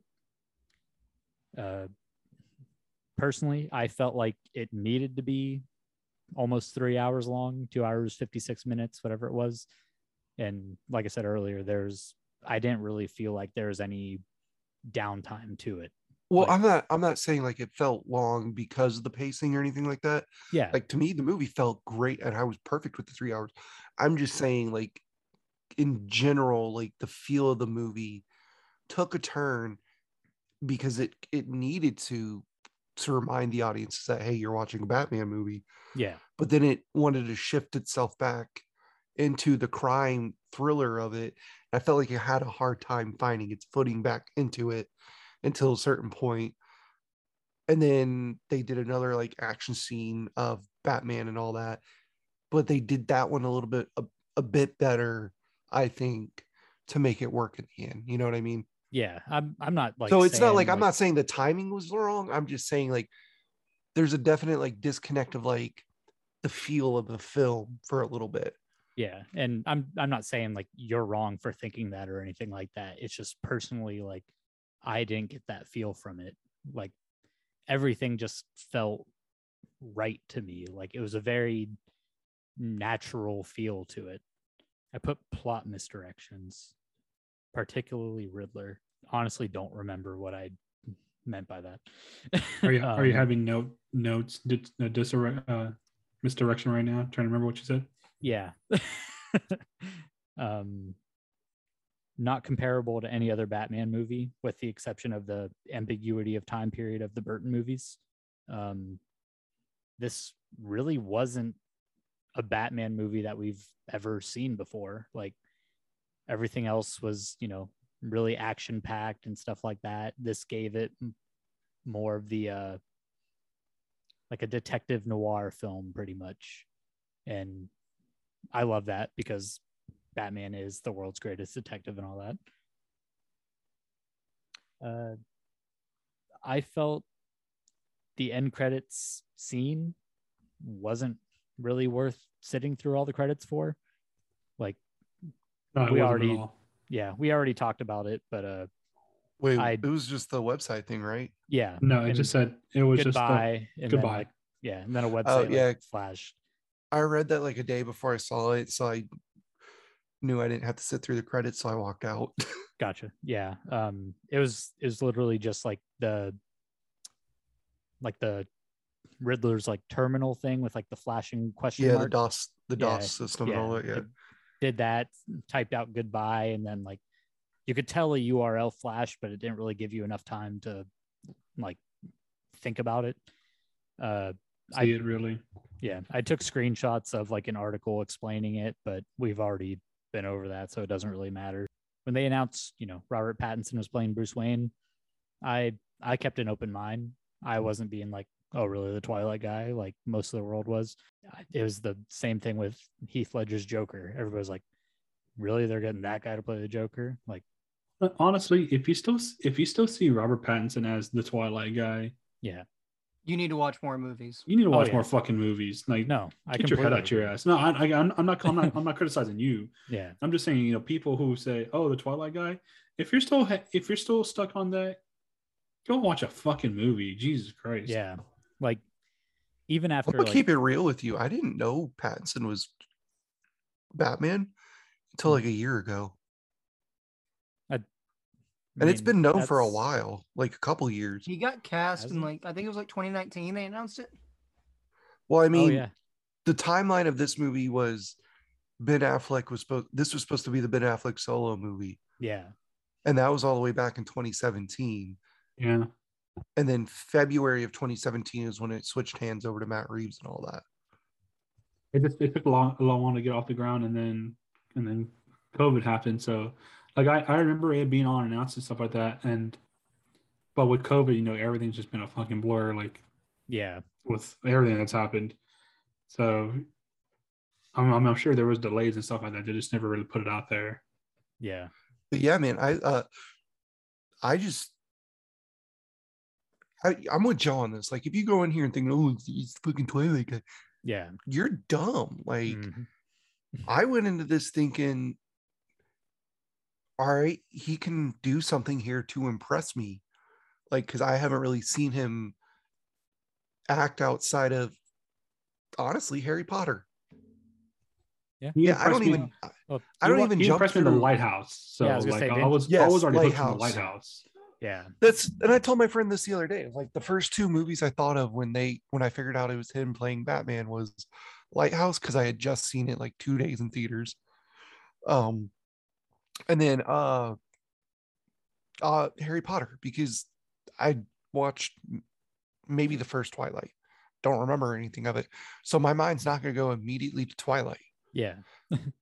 But that's just what everybody associates him I with. am upset that he didn't sparkle in this one. No, I'm just kidding. Like, even whenever I just posted like a picture of like the poster and shit in my Instagram story, like I had one guy message me and being like, Yeah, like I was pretty impressed with Twilight Boy, and I'm like, have you seen him in anything else? He's like, no. I'm like, have you seen The Lighthouse? He's like, One of my friends no, what's that? So, one of my friends posted the other night. He was like, going to go see this sparkly Batman. I'm like, come on. yeah, like, Well, it's funny because the reason that Matt Reeves didn't watch Twilight and go, you know who the only person who can play Batman for me? That guy. No, he watched the movie by the people who made Uncut Gems. I'm sorry, I didn't say it right. Uncut Gems. And it was called like Good Time. And he was like, I'm really impressed with this dude. I want him to be my Batman. And wrote the entire fucking movie around Robert Pattinson being Batman. Took a gamble on it too. Yeah. What else I put? Yeah, like up to this movie, like I basically tried to avoid any kind of news or trailers or anything like that as much as I could. Obviously, like if I go see a movie and it plays the trailer, I'm not just gonna like walk out of it or anything like that. But that's just something I do personally now. Like I don't really like digging into movies and like forming theories about it and getting all like hyped up about it. I just Man, why does that sound so familiar? I don't know what you're talking about. I'm innocent. I wait for it to come out. I see what they do. I try to enjoy it like as pure as I can. That's just me. I get that. Like I'm waiting. I know the summer is about to come and the new Halloween trailer will drop around then. And I'm going to completely just like mute that Reddit sub that I'm on because I know all those motherfuckers, they're already starting now. They started the day Halloween Kills came out. They're like, well, what do you guys think's going to happen in it? I have this theory for it. I'm like, we're a year out. They haven't even filmed the movie yet. Yeah. Like Jamie Lee Curtis filmed all her scenes in Savannah in like the span of like 2 weeks. And they're like, but they're still filming right now. They're still filming it right now, right? And they're like, well, I wonder if she's going to die early since she's already wrapped her filming. She's a big name star. They're going to get her in and out as quickly as they can. Yeah, she got shit to do. So they don't have to pay her all that. Also, sounds like those guys are assuming that they film, chronological order, which isn't what happens. Yeah, exactly. So, It's just like chill out, dude. Like if you want to see something, you're going to go see it no matter what. Stop trying to form theories around it because you're just going to get disappointed, Cole. Yeah. Cole, funny you mentioned that about you think they film in chronological order because no, I said they don't film in chronological. No, you said they think. Yeah. Because I remember one of the first stills we got of Pattinson as Batman was on the bike in the cemetery From the finale, yeah. And that's the end of the movie. Yep. And I was like, it's cool. Yeah. Yeah, I got that at the end. I'm like, oh, hey, that was the first shot we got. Yeah. Final thoughts. It was an extremely enjoyable movie for me.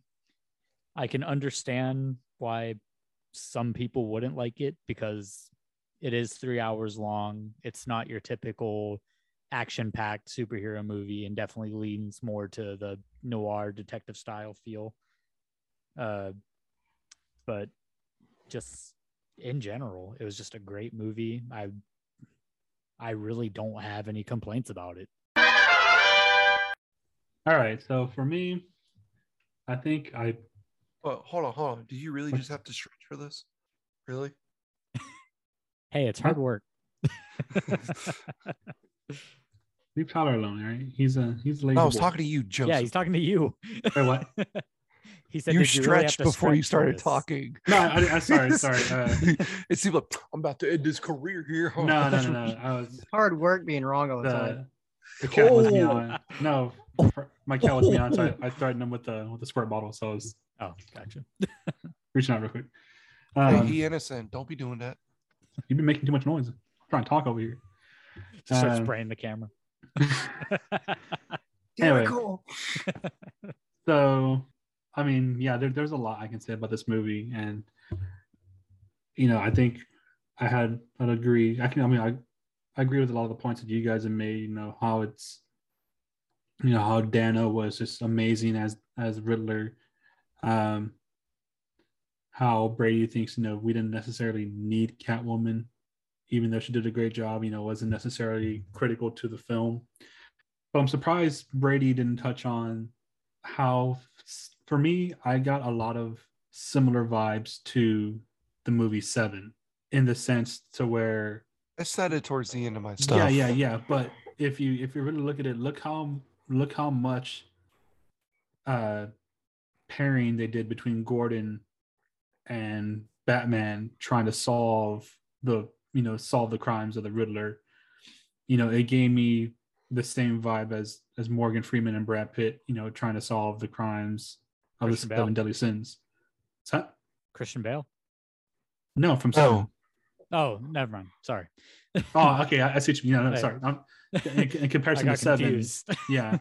In comparison to Seven, to where Freeman and Pitt are trying to solve the crimes. In here, we have Batman and Gordon teaming up together, trying to solve the crimes and understand what's going on in the movie. And not that it's a bad thing, because I love Seven. I liked how it gave me that vibe. It wasn't just him by himself. You see that connection that they have together early on, which is cool, because it's really Gordon bringing him on and showing he can help, while the rest of the police force doesn't trust the Batman at all. They think he's just some crazy guy in a suit running around. Yeah. I had to say that scene in the funeral with the first cop that like stops him from going into the first crime scene, like gives him all that shit, and he's the one guy at the funeral like, "Hey, Mr. Wayne, Mr. Wayne, hey, how's it I was like, going?" "Oh, you son of a bitch!" And Bruce is like, "It's this fucking guy." And then they even become cool at the end because he's helping him solve the last riddle. I was like, "All right, that's a cool I love at the full end circle moment." when he goes back to the Riddler's apartment. It's a carpenter's And- tool. Yeah, he's like, "What are you doing here?" And the look Batman gives him when he says, "Oh, that's a cop," like the tool. He gives him that look like, "How the fuck do you know? I'm about to punch your face in. How do you know?" I just thought it was great on that part. Also, the fact that like Robert Pattinson's delivery on some of his lines are so fucking dry that they became funny. Like the Yeah. whole fucking like Gordon's like, "Shit, how do we open this?" He's like, "Thumb." It's so simple. Yeah, like Yeah. it's That was there's that was probably my favorite joke in the thumb drive. What? yeah. Jesus. And I really liked Jeffrey C. Wright as Gordon, and he's Yeah. not, I like that he's lieutenant. He's not commissioner yet. He's still, on the beat essentially as a detective. And like I said, he's that connection between Could Batman have pulled and your the rest of the punches. force. I did. I love that he calls him man. Hey man, what I'm just like, this is awesome. Yeah, like he doesn't treat him as, he just treats him as another guy. Just, I don't care that you're, some guy in a costume. I'm, if you're gonna help me, help me. He treats my him like partner. their best friends. Like, hey, Yeah, man, like a come on. partner. I'm just like I'm still be jumping all over the place here in my takes. The opening scene, hearing the music, I don't I was expecting kind of like a dramatic opening for the Batman, and it just it flashes the Batman, starts playing the music, and I was like, okay, this is good, here. But when Yo, anytime they play Ave Maria while someone's getting capped off, Yep. just beautiful. that gave me like older true crime movie vibe, or like a Pretty sure detective they movie played vibe. Ave Maria in 7 as well. When I heard that they music, played. I know they played like Beethoven or Mozart, one of the two. I always forget which song it is. But the fact that they used like a classical song, and it was a reference for the death and everything. I But- want to say something for you, Joe, that I think you and I can pick up on a lot. Because I don't know about Tyler as much as that like true crime stuff goes. And I don't know Cole probably won't. But I feel like it's really interesting to see everyone critics wise say, and you and me both picked up on the fact that 7 is very much heavily influencing this movie, but not one single critic has come out and said something along the lines of, well, he made the best David Fincher film without David Fincher filming it. You know what I mean? That's essentially like what it's what it very is. much on its own vein, but it's still there. It's funny because I was going to make the joke when we opened up, but I was going to say that we're here to review David Fincher's interpretation of The Batman, filmed by Matt Reeves. But you can't really you could say that, but like you can't at the same time. You don't. Yeah, you can't, but you can. It's like because it's there, obviously. Yeah, but it's obviously there, and I feel like Matt Reeves is like, I have this idea, but I want to use this idea as well to make it perfect. And like I said, it's not that he ripped off Seven or anything. It's no, it's not that. It's you get the vibe because you're dealing with a killer who's fucking crazy. Even the rain is a good reference to Seven. Yeah, because it rains. Seven was in the rain like the whole fucking time. It was raining the whole time. Just like the kind of gray. I legit saw someone complain online about the rain. There's too much of it. Yeah, he was like, "Why is it fucking raining all the time? What the fuck?" I was like, "That's your one complaint about the movie? It rains the fact sometimes. that it's raining. It doesn't rain that much in Chicago, but that's the biggest complaint. Like, okay, whatever. But just I can see like the similarities of each movie, but that's made me even enjoy it even more. Like they're similar, but they're not the same. Like I don't feel like I'm watching a rip off of Seven. It's still its own entity. I really enjoyed it. Back to the opening when the Riddler shows up in the mayor, is it the mayor or the DA he first kills? The mayor. Yeah. The mayor, okay. When he shows up in the mayor's, den, he just appears like standing there creepily. The whole audience went, "Oh." Yeah. And I was like, "Oh shit." But like I was okay. Like I legit had a dude in my audience go, "Oh fuck." Yeah, you just heard you just heard the whole audience go, "Oh." And like all kind of shift real quick. Like I was like, "Oh shit, they're calling 40X." I had a guy sitting next to me who was like pretty much talking to like his buddy the whole film. Surprisingly, did not react to that. Really? Yeah. Even I reacted. I was like, "Oh fuck." I was like, "Cool, we're starting." Yo, you need to check that. That guy probably is the Riddler. Just saying. Fucking psychopath. The usage of Ave Maria, I loved it because I'm really big into classical music. So the usage of the song was like, oh, yes. That was the song at the beginning, right? You told me, Cole, was it? When that song hit, I thought it was gonna cut to a theater where we were gonna see his parents get shot. Because I heard that music hit, and I'm like, that's what they made you believe too. Like you're watching a little kid like play with his dad, and all. I really thought we were about to watch his parents get murked. Yeah, that's what I was going with. This movie was about to be disappointing from the start. Okay. Yeah, because I was like unsure where to go with it, and I was like, "Are we gonna kill him?" Like, but also the misdirection of who's watching them. Is it Batman watching them? Because I also thought it was Batman. Technological sound of. Yeah, there's just like a good amount of misdirections in the movie, and like it was just so well done. I love how sloppy Riddler is with that first kill. Like he's falling over and. I'm just like, what the? I'm like, this guy's the heavy breathing really told me, okay, it's the Riddler watching him at first. Yeah. But I was like, well, how old are they doing the Riddler then? Like, are we gonna see like an old Riddler? Because I assumed we were getting the kill like Riddler watching the Waynes and he was to kill him off. And then we're gonna fast forward a few years and it'll be like an older Riddler facing Batman. That's what I thought initially. Yeah. Moving on from there. And I haven't heard anyone say it. I'm surprised you didn't say this, Brady. When the narration starts and Pattinson's narrating how Gotham is and how the bat signal strikes fear into everybody. And so, as the villain, like all the criminals are looking up and they start to look into the shadows like, oh, fuck, he's coming. Like he can appear from any shadow. And when we get to the train, when they're on the train platform, and you hear the footsteps of him coming out, I was like, this is some Bear Jew and Glorious Bastards vibes right now. I didn't get that. I got more of like, see, for me, that was more of a Halloween vibe too. Really? Because if you remember the end of the original Halloween, the idea of the first Halloween movie that John Carpenter did was the fact that Michael Myers is literally evil personified, Mhm. and that's why they show the different locations at the end of the movie before credits roll to show Okay. you evil could be anywhere. Anyway, So that's what they were showing, is not necessarily evil could be anywhere, but Batman could literally be in any of Anywhere. these shadows about to kick your okay, ass. yeah. I see how you see that then, but for me, when they're on the train platform, I got the vibe of Inglourious Basterds when Aldo goes, Donnie, you got a man who wants to die for his country out here, and you just hear Flash the him.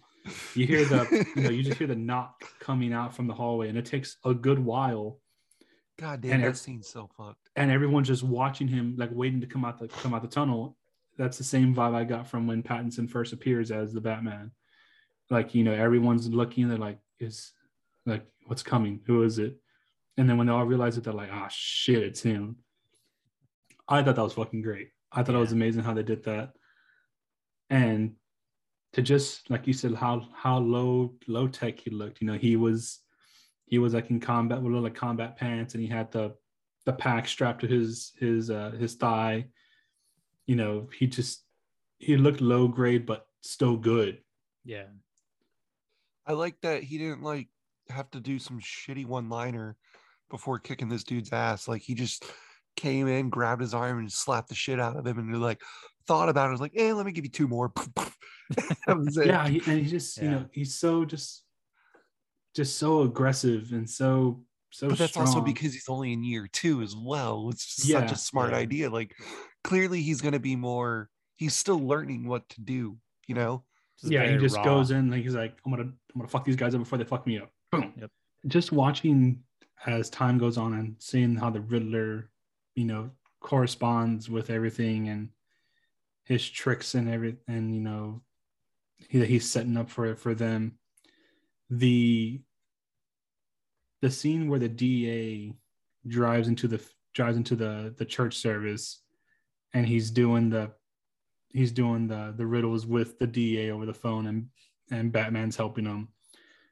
Just like his intensity, his up and down intensity, that he's giving is just so good. And we talk about the fact that Riddler is technically a Twitch streamer. Hey guys, that too, like he's like, this the is Twitch streamer terrible. on the dark web, essentially. Yeah, an evil influencer. And it's so funny because, like, he has that certain tone of voice when he's the Riddler. I know it goes up and down like this, and you're trying to understand where I'm going as the Riddler. But when he's on Twitch, he's like, "Hey guys, so I got all this stuff right over here. Subscribe to my channel. Yeah, thanks. Make sure you hit subscribe and follow." You made him sound like Macho Man, Joe. Well, because he's going up and down. He has a weird. The stream is sponsored by Slim Jim. Yeah, he has this weird younger voice. I mean, I have a weird voice too. I think everyone has weird voices, but anyway, I have a weird voice. I don't know what the fuck you're talking about. Just he won. His range of everything. Technically speaking, he won. I mean, yeah. Yeah, You're not wrong. Bruce Wayne. And I liked how as the movie came out, we're seeing all this extra information, like how scenes were done and stuff like that. And I know we joked about it in the chat real quick when he said, he wanted to wear the saran wrap underneath the mask to kind of limit himself. I mean, I know you shake your head and laugh, but you I love it. It's also a funny thought. It's so weird because he was trying to figure out, like, I read more into it. He was trying to figure out, like, what do I do as the Riddler? Like, do I shave my whole head? And do I just go like that weird, like, how like some people are, like, I guess someone's like for killers, or they get weird about their body appearance, like they'll shave their head, all the hair off their body and stuff like that. Weird quirks like that. He chose a saran wrap, and I thought that was pretty interesting because it's it makes him more hyper focused on just being inside the mask. And it made me relate to Slipknot. In their early years, Sid chose a very tight-fitted gas mask because it made it difficult for him to breathe, but it also made him focus more on what he's doing in real time. Fucking like- clown used to shove a crow in his mask. A Yeah, dead like, crow. Yeah, that, you know, weird things like weird quirks like that, because when they're inside the mask, they're not themselves, they're a different person. So I thought it was pretty interesting to see how, like, you know, that for when people are trying to do different things, like it, you know, to get to a certain level, that's what he wanted to do. He wanted to add the saran wrap to take himself to a different level to reach the character. I like Andy Serkis as Alfred. I like Andy Serkis, period. You know, I think he's really a really good actor, especially because he can do it both in live action and then in, I guess, CGI. Because if you look at them as, of course, Gollum and Smeagol. Yes, I mean, I had to do it. Well, because that's for this I thing, knew but it was also, coming. I knew it was coming. Also, Yay, Cole's gone. from the Planet of the Apes trilogy, he plays Caesar. You could have. I know that you could have said that one because you know Matt Reeves directed one of those. Just Yeah, saying. but you know, But I have no, to you start had from to there go all because the way back to Lord of the Rings because you just that's have where to he mention became, it. because that's where that was a big hit for Yeah. him. That's where he became a name. Yeah, I mean, that's where he became a name, and that's where he got the most awards for it. I forgot that dude has so many like tattoos all over his arms, and they had to hide them in this. And you could almost see a couple of them. But yeah, like, and like, one episode of a fucking Rings. shut up, Cole. But yeah, like in him and Planet of the Apes, like I said, for he has that great of a range that he doesn't have to necessarily be on camera. He can portray the role and still be good. But yeah, I liked how they gave Alfred more of a fatherly figure stance instead of just I'm your tech guy here back at the cave. He's trying to fill the void of the father because, you know, I mean, he's gone, but Bruce is still very, you know, I don't want to say upset, but still trying to process it all. And he knows Alfred is trying to fill that void. He's like, you're not my father. Quit trying to do that. You're not a Wayne. Quit trying to be related to it. But I mean, obviously Alfred is a Wayne. You know, he is that father figure for him, and he just needs to accept it. But I thought it was good to see that, because in every other Batman movie, we see that they have that love already established. It's always a good connection. There's never a tough connection like this has been. Yeah. So I thought that was really cool.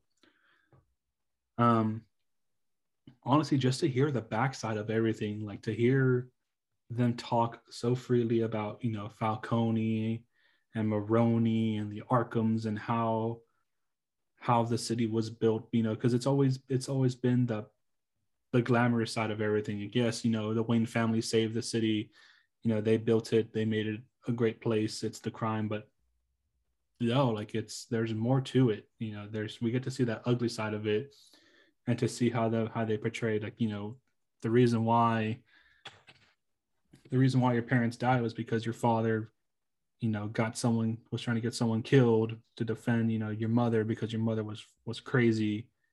To see the darker side of it, you know, to show the corruption of it all, is to tell them, you know, your father wasn't perfect. Yeah. Go ahead. Sorry. No, go ahead. You go ahead. That's another thing that ties it back into like the Telltale games for me. Like, honestly, I wish I could just send you those games. I got them for free on Xbox Live a while back, but it pretty much goes the same way. Like, Thomas Wayne wasn't a saint. Like, he was connected to, I think, who did they tie him in with? It wasn't Falcone. I think it was Maroni. Yeah, Maroni. For the third time. Oh, I didn't hear you.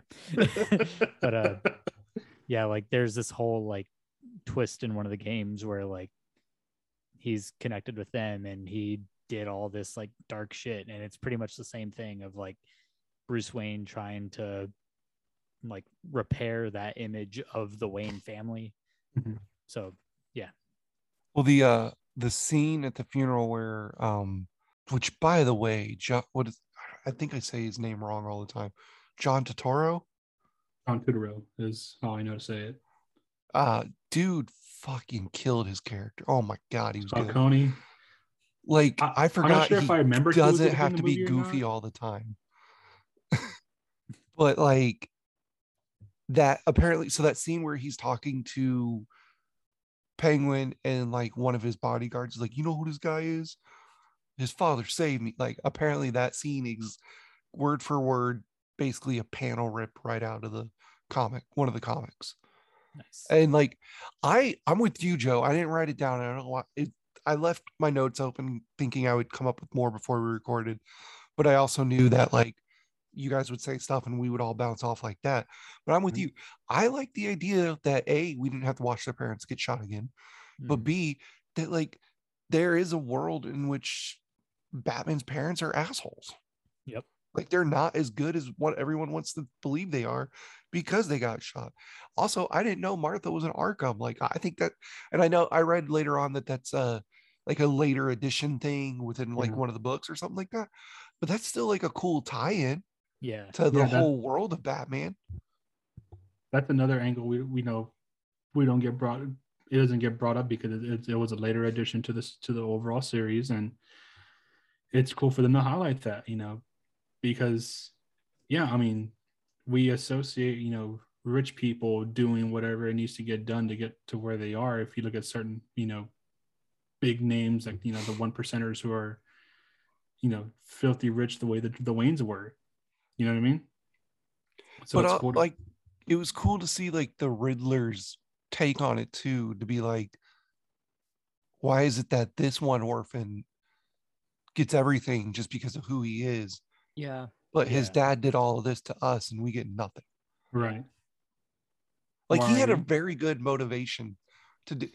I'm not saying what he did is right. I'm not justifying what he did, but I'm just saying his motivation was justifiable in a way. Yeah. Within the confines of fake Gotham City not being a real place, and we're watching a movie, obviously.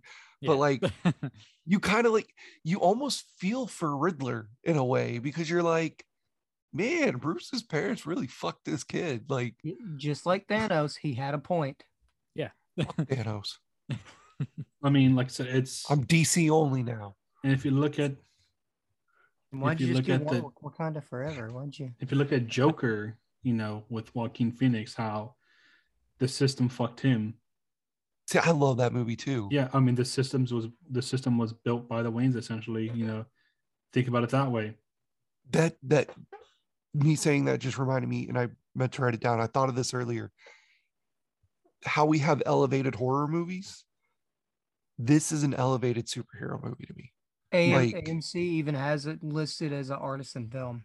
Yeah, which they only do for like, they have to, usually sometimes it depends on the director, but also like the artistic something or another is how they define what an artisan film is. I can't remember. Joker. I'll have to look it up for you. Joker was one too. Okay, so I think it's just those two in terms of superhero movies. My thing is, I feel like the Batman franchise are the only superhero movies you can really get this done with to take it to an artisan level. Yeah. I mean, I'll give it to Logan, because Logan was a whole different type of monster compared, but I don't think I can see DC. I mean, sorry, I can see Marvel doing something like this. You know what I mean? But I think because Marvel now has a formula to where they're like, okay, we need to pump these numbers out. We got to pump these movies out. They have to be kid friendly because that's where the money's at. And, we need to get the numbers out there. I don't, sure, maybe they tried it with Eternals, but Eternals wasn't that great. They should have broken it up into 3 movies and focus on each time frame they were in. And maybe they could have given us something like that. But I think just, the Batman world is the only ones that we can really do an artisan style film of superhero movies. And to be honest with you, the one character that you could possibly do it with for Marvel is dead now. So like you can't really do it anymore. And that's Iron Man. Yeah. Well, I mean, we're also in the whole multiverse thing right now. So I mean, but like I feel like Joe's right here. Like Marvel very much is like, how do we market this? How do we get families to buy tickets? Yeah. And honestly, what tie-ins can we do with like Audi or Burger King or some shit like that. Yeah. But like there is a world where that first Iron Man movie could have been an artsy, elevated movie like this. Yeah. No, I agree. Like I was gonna say, like, But I don't think it would have worked for the rest of the MCU. yeah, I And was they- gonna say the issue with it is that all these movies now just tie in together, so it's hard to kind of go Branch off out. that path. But I mean, with And if this whole they were to try it multiverse- now, of course, it wouldn't be with Robert Downey. yeah, And the rumor or the hope is we'll get Tom Cruise to play Iron Man quickly in multiverse, and I don't want to watch Tom Cruise do that. You know what I No. mean? I saw a thing the other day that said, y'all are wrong about Tom Cruise being Iron Man. He's going to be the new Jebediah. Obadiah. Like he's going to be, Obadiah. Like Obadiah? he's going to be an alternate version of that. Oh, I can see that. I I'd was be like, okay with that. oh, That I'd be that's okay an with. interesting take. Yeah, That's an be okay interesting with. take. yeah, that I'd be cool with. But yeah, so back to it. Just seeing him mostly as Batman, like you said, just being lost and like in his insomnia and everything being a blur and just ties in. He's not really sure, what day it is over there. I thought that was really cool too. I enjoyed seeing him as the world's greatest detective, just walking around the crime scene and picking things out here and there.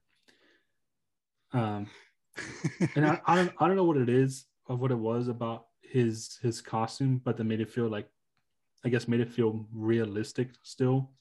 Yeah, Because it's a low grade costume, obviously, but you can kind of hear the leather and just the way he kind of turns, like still like full body turns because he hasn't really gotten honed in on it. yeah, But you can hear the movement of his costume. And I was like, I just thought it was kind of funny to hear that because it's like, he's just like, he's packed in there with leather and body armor. Essentially, he's at, because it's still pretty low grade. it's very much that aspect of anybody could be a Batman. Yeah, just and because it can just be any dude off the street, and that's why I feel like that's why it made it even better because it isn't that hard line. We got Bruce Wayne, we got Batman, we don't have the Bruce Wayne we all know just yet. It feels like just a normal kid off the street, Yeah, doing this shit. The car scene. So I was waiting for the fucking car scene the whole time. The moment we walk into the Batcave and you see the engine not in the car yet, I'm like, when the fuck is that car gonna start? When is that car gonna start? And when they're at the warehouse and he disappears and you hear it start and you can hear the whistle of the boost just kicking on and getting higher and higher, and you start to see him, you hear him rev it, and you see just the engine firing. And then when he just does that little jump with the car, the quick little vroom, and I was like, I lost my shit. I was like, oh my God. it's beautiful. And then he punches it. I was like, God damn, what a fucking car. Because yeah, I really enjoyed this Batmobile. I thought it looks cool. It's very simple. It's just, it's a roll cage with some sheet metal on it and a monster engine just ripping through it. Mhm. There's nothing fancy to it. It's just that. And that chase, like I said, that was probably the most superhero part of it, or like big action superhero part of it, because it's him chasing Penguin through the highway. I feel like that was probably like his most polished part of being a superhero, because if you fast forward to when he's getting chased out of the club and he puts on that flying suit, the hesitancy that he has when he gets to the ledge, he's like, fuck, it's too high, I have to jump, so I got to use the suit. But you can tell he was hesitant about it because he isn't that great with it yet. To see him try it on, or to put it on and be kind of panicked and then crash into the cement wall, because he still doesn't have his handle on it, because he's still in year 2. I was like, okay, like we see him vulnerable, still learning the craft, not being perfect. So, it keeps him pretty well grounded. Just things, small things like that with him, like seeing that he's not perfect yet, but he's on the right track and he's learning. It keeps him. It gives us that sense that he's not where he wants to be just yet. But I think overall the movie was really well done. Like Brady said, I feel like it lost itself in there in the middle because the beginning was really strong, but then we kind of got away from the Riddler for a bit, and toward the end, I was like, where does the Riddler tie back into all this? Because they were giving us a story of his family, how Falcone and Maroni play into it, and how the Penguin plays into it, and now Selina is Falcone's daughter. Like they were giving us all that information. I was like, where the fuck's the Riddler? Like, how are they gonna tie that back in? When is that gonna come back around? So I can kind of see how, it started strong. It got a little lost there at the end and in the middle, but I feel like it regrouped itself decently at the end. So it was like it balanced out. But to see just the chaos that was created by the Riddler at the end by blowing up basically the seawall and letting the water flow in. I really enjoyed it from beginning to end. I thought this is a great start to something. If DC plays it right, they can really get ahead again, because obviously everyone compares DC to Marvel, which I don't think they should, because it's two different things going on. Yeah. But clearly DC does not have I don't think they have a good handle on what they're trying to do with all their film series. And I feel like that's going to hold true, especially when the Flash movie comes out, because we're getting Michael Keaton in that one, which is cool and all, but tell me what the hell y'all are doing. Yeah. Give me a better direction. He's also going to be in the Batgirl movie. Okay, that's cool. Correct me if I'm wrong, but isn't Jeffrey Dean Morgan going to play Thomas Wayne in the Flash movie? Yes. No. Not anymore. Last time I heard he was. I think that's just a rumor. I don't think that's actually a thing that's happening. He's listed on IMDb. Casted. IMDb doesn't mean shit.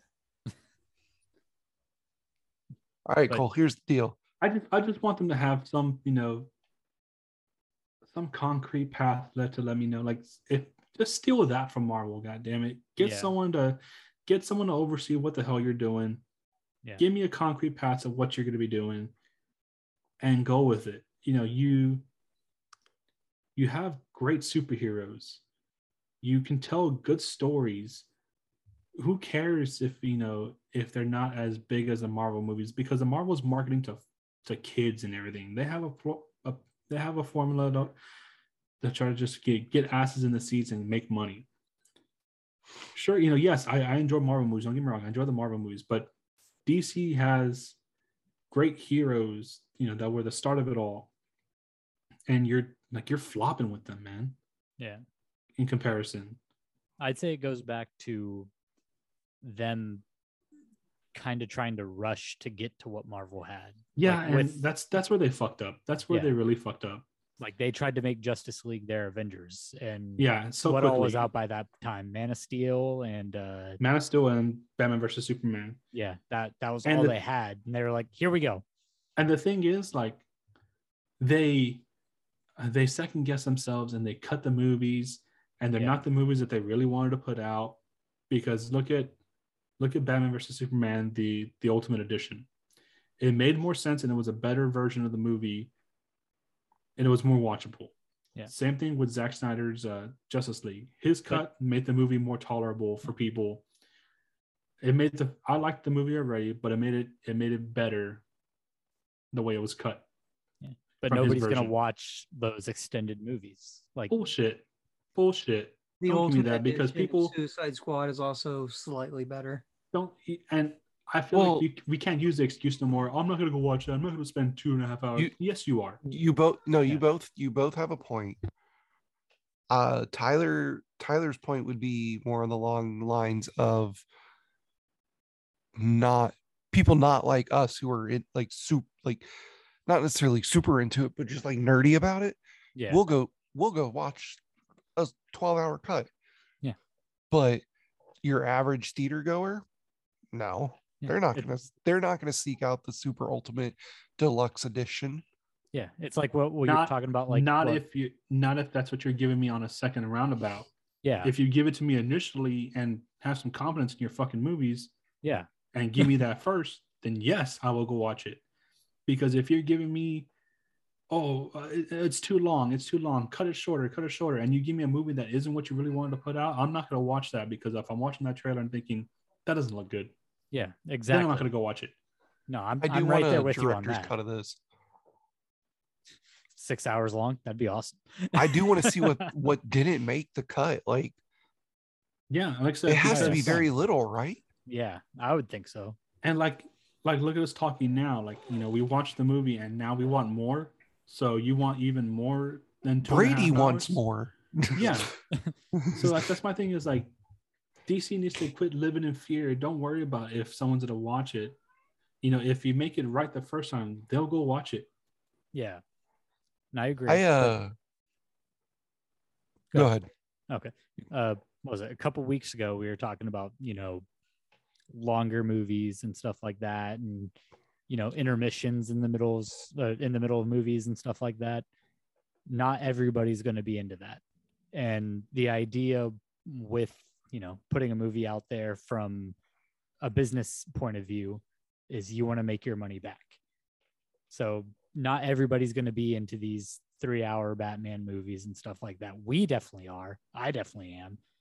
But you want to market to just a normal person who maybe doesn't know everything about Batman, who hasn't read the comics, but you still want to make fans of those properties happy. So you have to find a balance in there, and that's where DC messes up. They go more towards the money-making side of it rather than keeping a good story and continuity and all that. And to go off what you just said there, like, I wasn't particularly, jazzed about going to see a 3-hour Batman movie at 8 p.m. at night, because I knew I was going to get out late. I knew there was going to be 20 minutes worth of trailers before the movie actually started. So by the time the movie actually starts, you're looking at 8:20 p.m. You know what I mean? Yeah. And I wasn't exactly like looking forward to that. But like, I walked out of that movie, I was like, that was worth every minute. Yeah. Definitely. Which is very rare for me to say for a superhero film. Also, one last thing I wanted to laugh about was when they're in the Riddler's apartment finally, and one of the cops is like, "Hey, why are you going to let him touch this?" And he's like, "Well, he's wearing gloves." Like, I fucking died laughing at that. That was good. I like that. I just like how like it's not forced humor either. It's just like a casual work conversation that makes you laugh. It's very dry. And poor Penguin, man, he's just trying to run his really said. Batman's coming in there beating the shit out of people. Yeah. The recurring when he knocks on the door to the club, and he's getting the door guys. Yep. That's you know who I am. When he comes back as Bruce Wayne, he's like, they close the door on him and like, see, it's him. Come on in, Mr. Wayne. And it was so funny because the last time he did it, I was really hoping, like, of course he opens the door and there's no one there. Yeah. I was really hoping like that the door guy would like turn to like look back into the club, and you would just see him like run by, like just like sneaking but like running by instead of doing something. I was just hoping like he'd be like, okay. And going back to that, because like I said, as the movies come out, I've read more and more things of like how they did the movie. The elevator scene when he comes out and he's fighting all the thugs, get into Falcone's office. God, that scene was amazing. They used practical effects for it, so they were using, I guess, like the prop guns and stuff like that with the blanks and everything. I thought that was fucking awesome. The car going through the fire to get to Penguin, they legit just told the stunt driver to drive through the fire. Nice. And it's things like that, because like obviously the big thing from like the peak thing that happened, and I'm not trying to compare it to the movie because that's not what I want to do. But in the Dark Knight, when they flipped the 18-wheeler forward, that was a real 18-wheeler that they flipped forward. And for the longest time, that's been like the peak practical effect thing that, someone's done in a long time. Because how often do you see an 18-wheeler, like a real life 18-wheeler flip forward? And the way they did that scene too was so beautiful because like they cut all sound except that and just let it happen. And that's all you hear. And it was very much a Christopher Nolan had this one shot, one opportunity thing to do it. Even he didn't miss his chance to blow, and he fucking, he took that thing over. But like, so the chase scene on the highway for the Batman when they trigger the 18-wheeler to wreck and cause a chain reaction and blow up, and he uses the wreckage as a ramp and he busts through. I was like, man, that was very well done as well. And I thought that was fucking cool.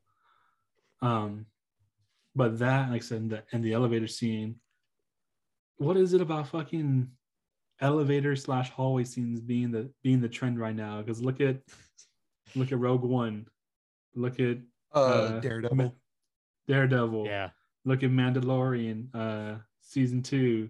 Mm-hmm. This, I was like, it's fucking great. And going back to that, what I love about that scene is like clearly he's beating the shit out of these people. Yeah. But you don't see any of it happen at all. It's just the flashes of the gun, and he's like reaching for them as that happens.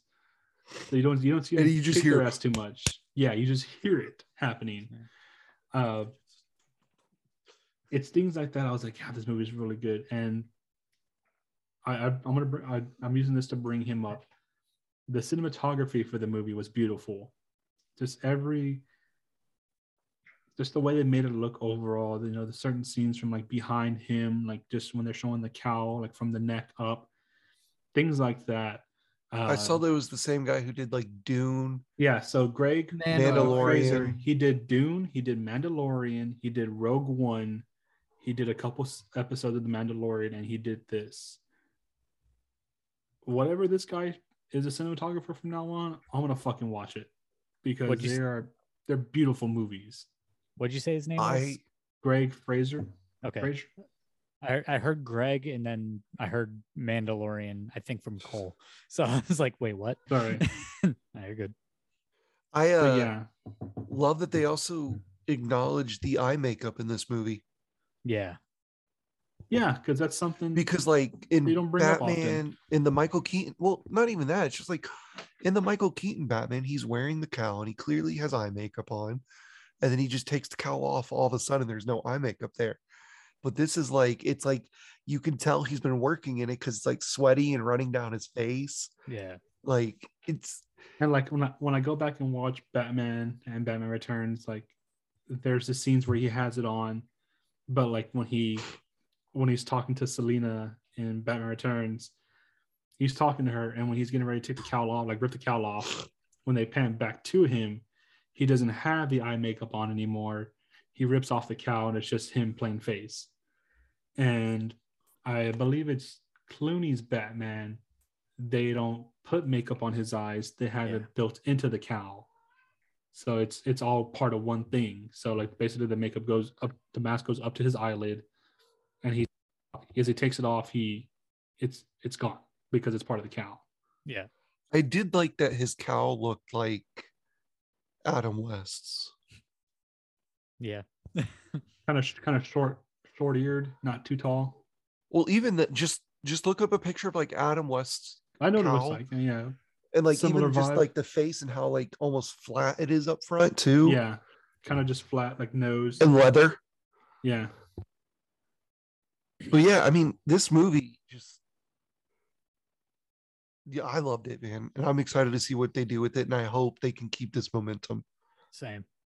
Yeah. Like I know I'm kind of just like rattling random things off, but it's just because there's so much about it I enjoy. And like I said, if you want me to, to quit playing up, praising it up so high, I'll dumb it down for you. It's 7. in a Batman movie form. I'll give you that, but that's not It's a to say- crime thriller that Batman just happens to be in. Yeah, but Yeah. it's not a bad thing. There's everything's just done well. It fits the profile of Batman perfectly. Yeah. And I'm excited to see what they do with it, and I hope they do it right, and they let Matt Reeves do what he wants to do, and don't force him to do something he doesn't want to do. Mm-hmm. Let him take the lead. He's onto something here, and if you're gonna do that Gotham series, that Gotham PD series, do it right. Yeah. There's like one part of the movie that I was really like taken out of the like movie experience or whatever. It was whenever he was beating up that last Riddler thug, the one that says like "I'm vengeance" or whatever, like it shows him like punching the guy, like beating him to a fucking pulp or whatever, and Pattinson's punches looked really fake. That's honestly like my only gripe with the movie. But other than that, like just incredible from start to finish. I'm sure you don't want him to really kill the dude. What's that? I'm sure they didn't want him to really kill the dude. Oh yeah, no, but I mean, it was just very much like a wrestling punch. You're saying, yeah. Yeah. I think that I got everything I wanted to say. Yeah. I know I took like into, but Yeah, that's all I got, because I don't want to give too much, because I can rant on, rattle on and on about it, but I was just chiming we don't in want as this you guys episode to talk. be as long as the I was fucking just movie. about too. to say it's almost as long Why as the not? movie. Come back next week for my top 10 Part Batman 2. movies in order. Number 1, Number 1, Lego Wonder Batman. Woman. Number 1, Into the Spider-Verse. Let's go. But yeah, like I said, that's why I was Number just kind of 9, chiming in Dark Knight. as you guys went on. Yeah. But yeah, I mean, Y'all- this movie was great in my opinion. Y'all kind of covered the whole plot misdirection thing that I was talking about too, that I couldn't remember what exactly I meant by it. So You misdirected yourself. It happens all the time. yeah, I tend to do that. Next week we'll be talking about The Last Yeah. Duel from Ridley Scott, and then Guillermo del Toro's Nightmare Alley. Which And have me you and boys? Tyler are going to talk about Studio 666 as well. Hell yeah. Have y'all watched those movies yet? Not yet. I have.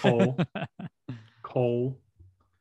I was going to Sunday, and then all this talk about Batman started, and I'm like, okay, well, never mind. I'll wait. Yeah, I'm kind of glad that we shifted it around though. Like, I feel I like was trying to find waiting time a for us week to to watch the talk Batman after Batman Saturday. happened would be. Yeah. I was gonna try to force us to do this, and like to the point where I was gonna make Cole watch it on Saturday before our gig we had. I was gonna be like, how can I find time to take him to the movie theater real quick? You mean Tyler? Sorry, Tyler. I was like, you're gonna make Cole watch it before our gig? Okay. He needs to. Well, he need to watch it too. You need to watch it too. Yeah, I'm the new member of the band. I'm replacing you, Tyler. Damn it. Ooh. Okay, you can do that on one thing and one thing only. What does he do in the band? I was just about to ask him that actually. Oh god damn it. Guitar and vocals. Let's go. That's what I figured. Okay. I knew you were going to say drums, you stupid son of a bitch. No, I had assumed guitar. I just wasn't. Why? Sure. Why? Is it the hair?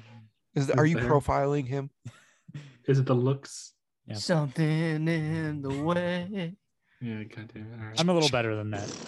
That's what I got. Okay, that's all I got. For Moviecation, I'm Brady. I'm Cole. I'm Joe. Tyler. Nah, God I'm damn Joe. it. Every time. I'm Tyler. All right. All right. All right. I'm going to do this without kicking us all out. No, you're good. 'Cause all out. Stop recording.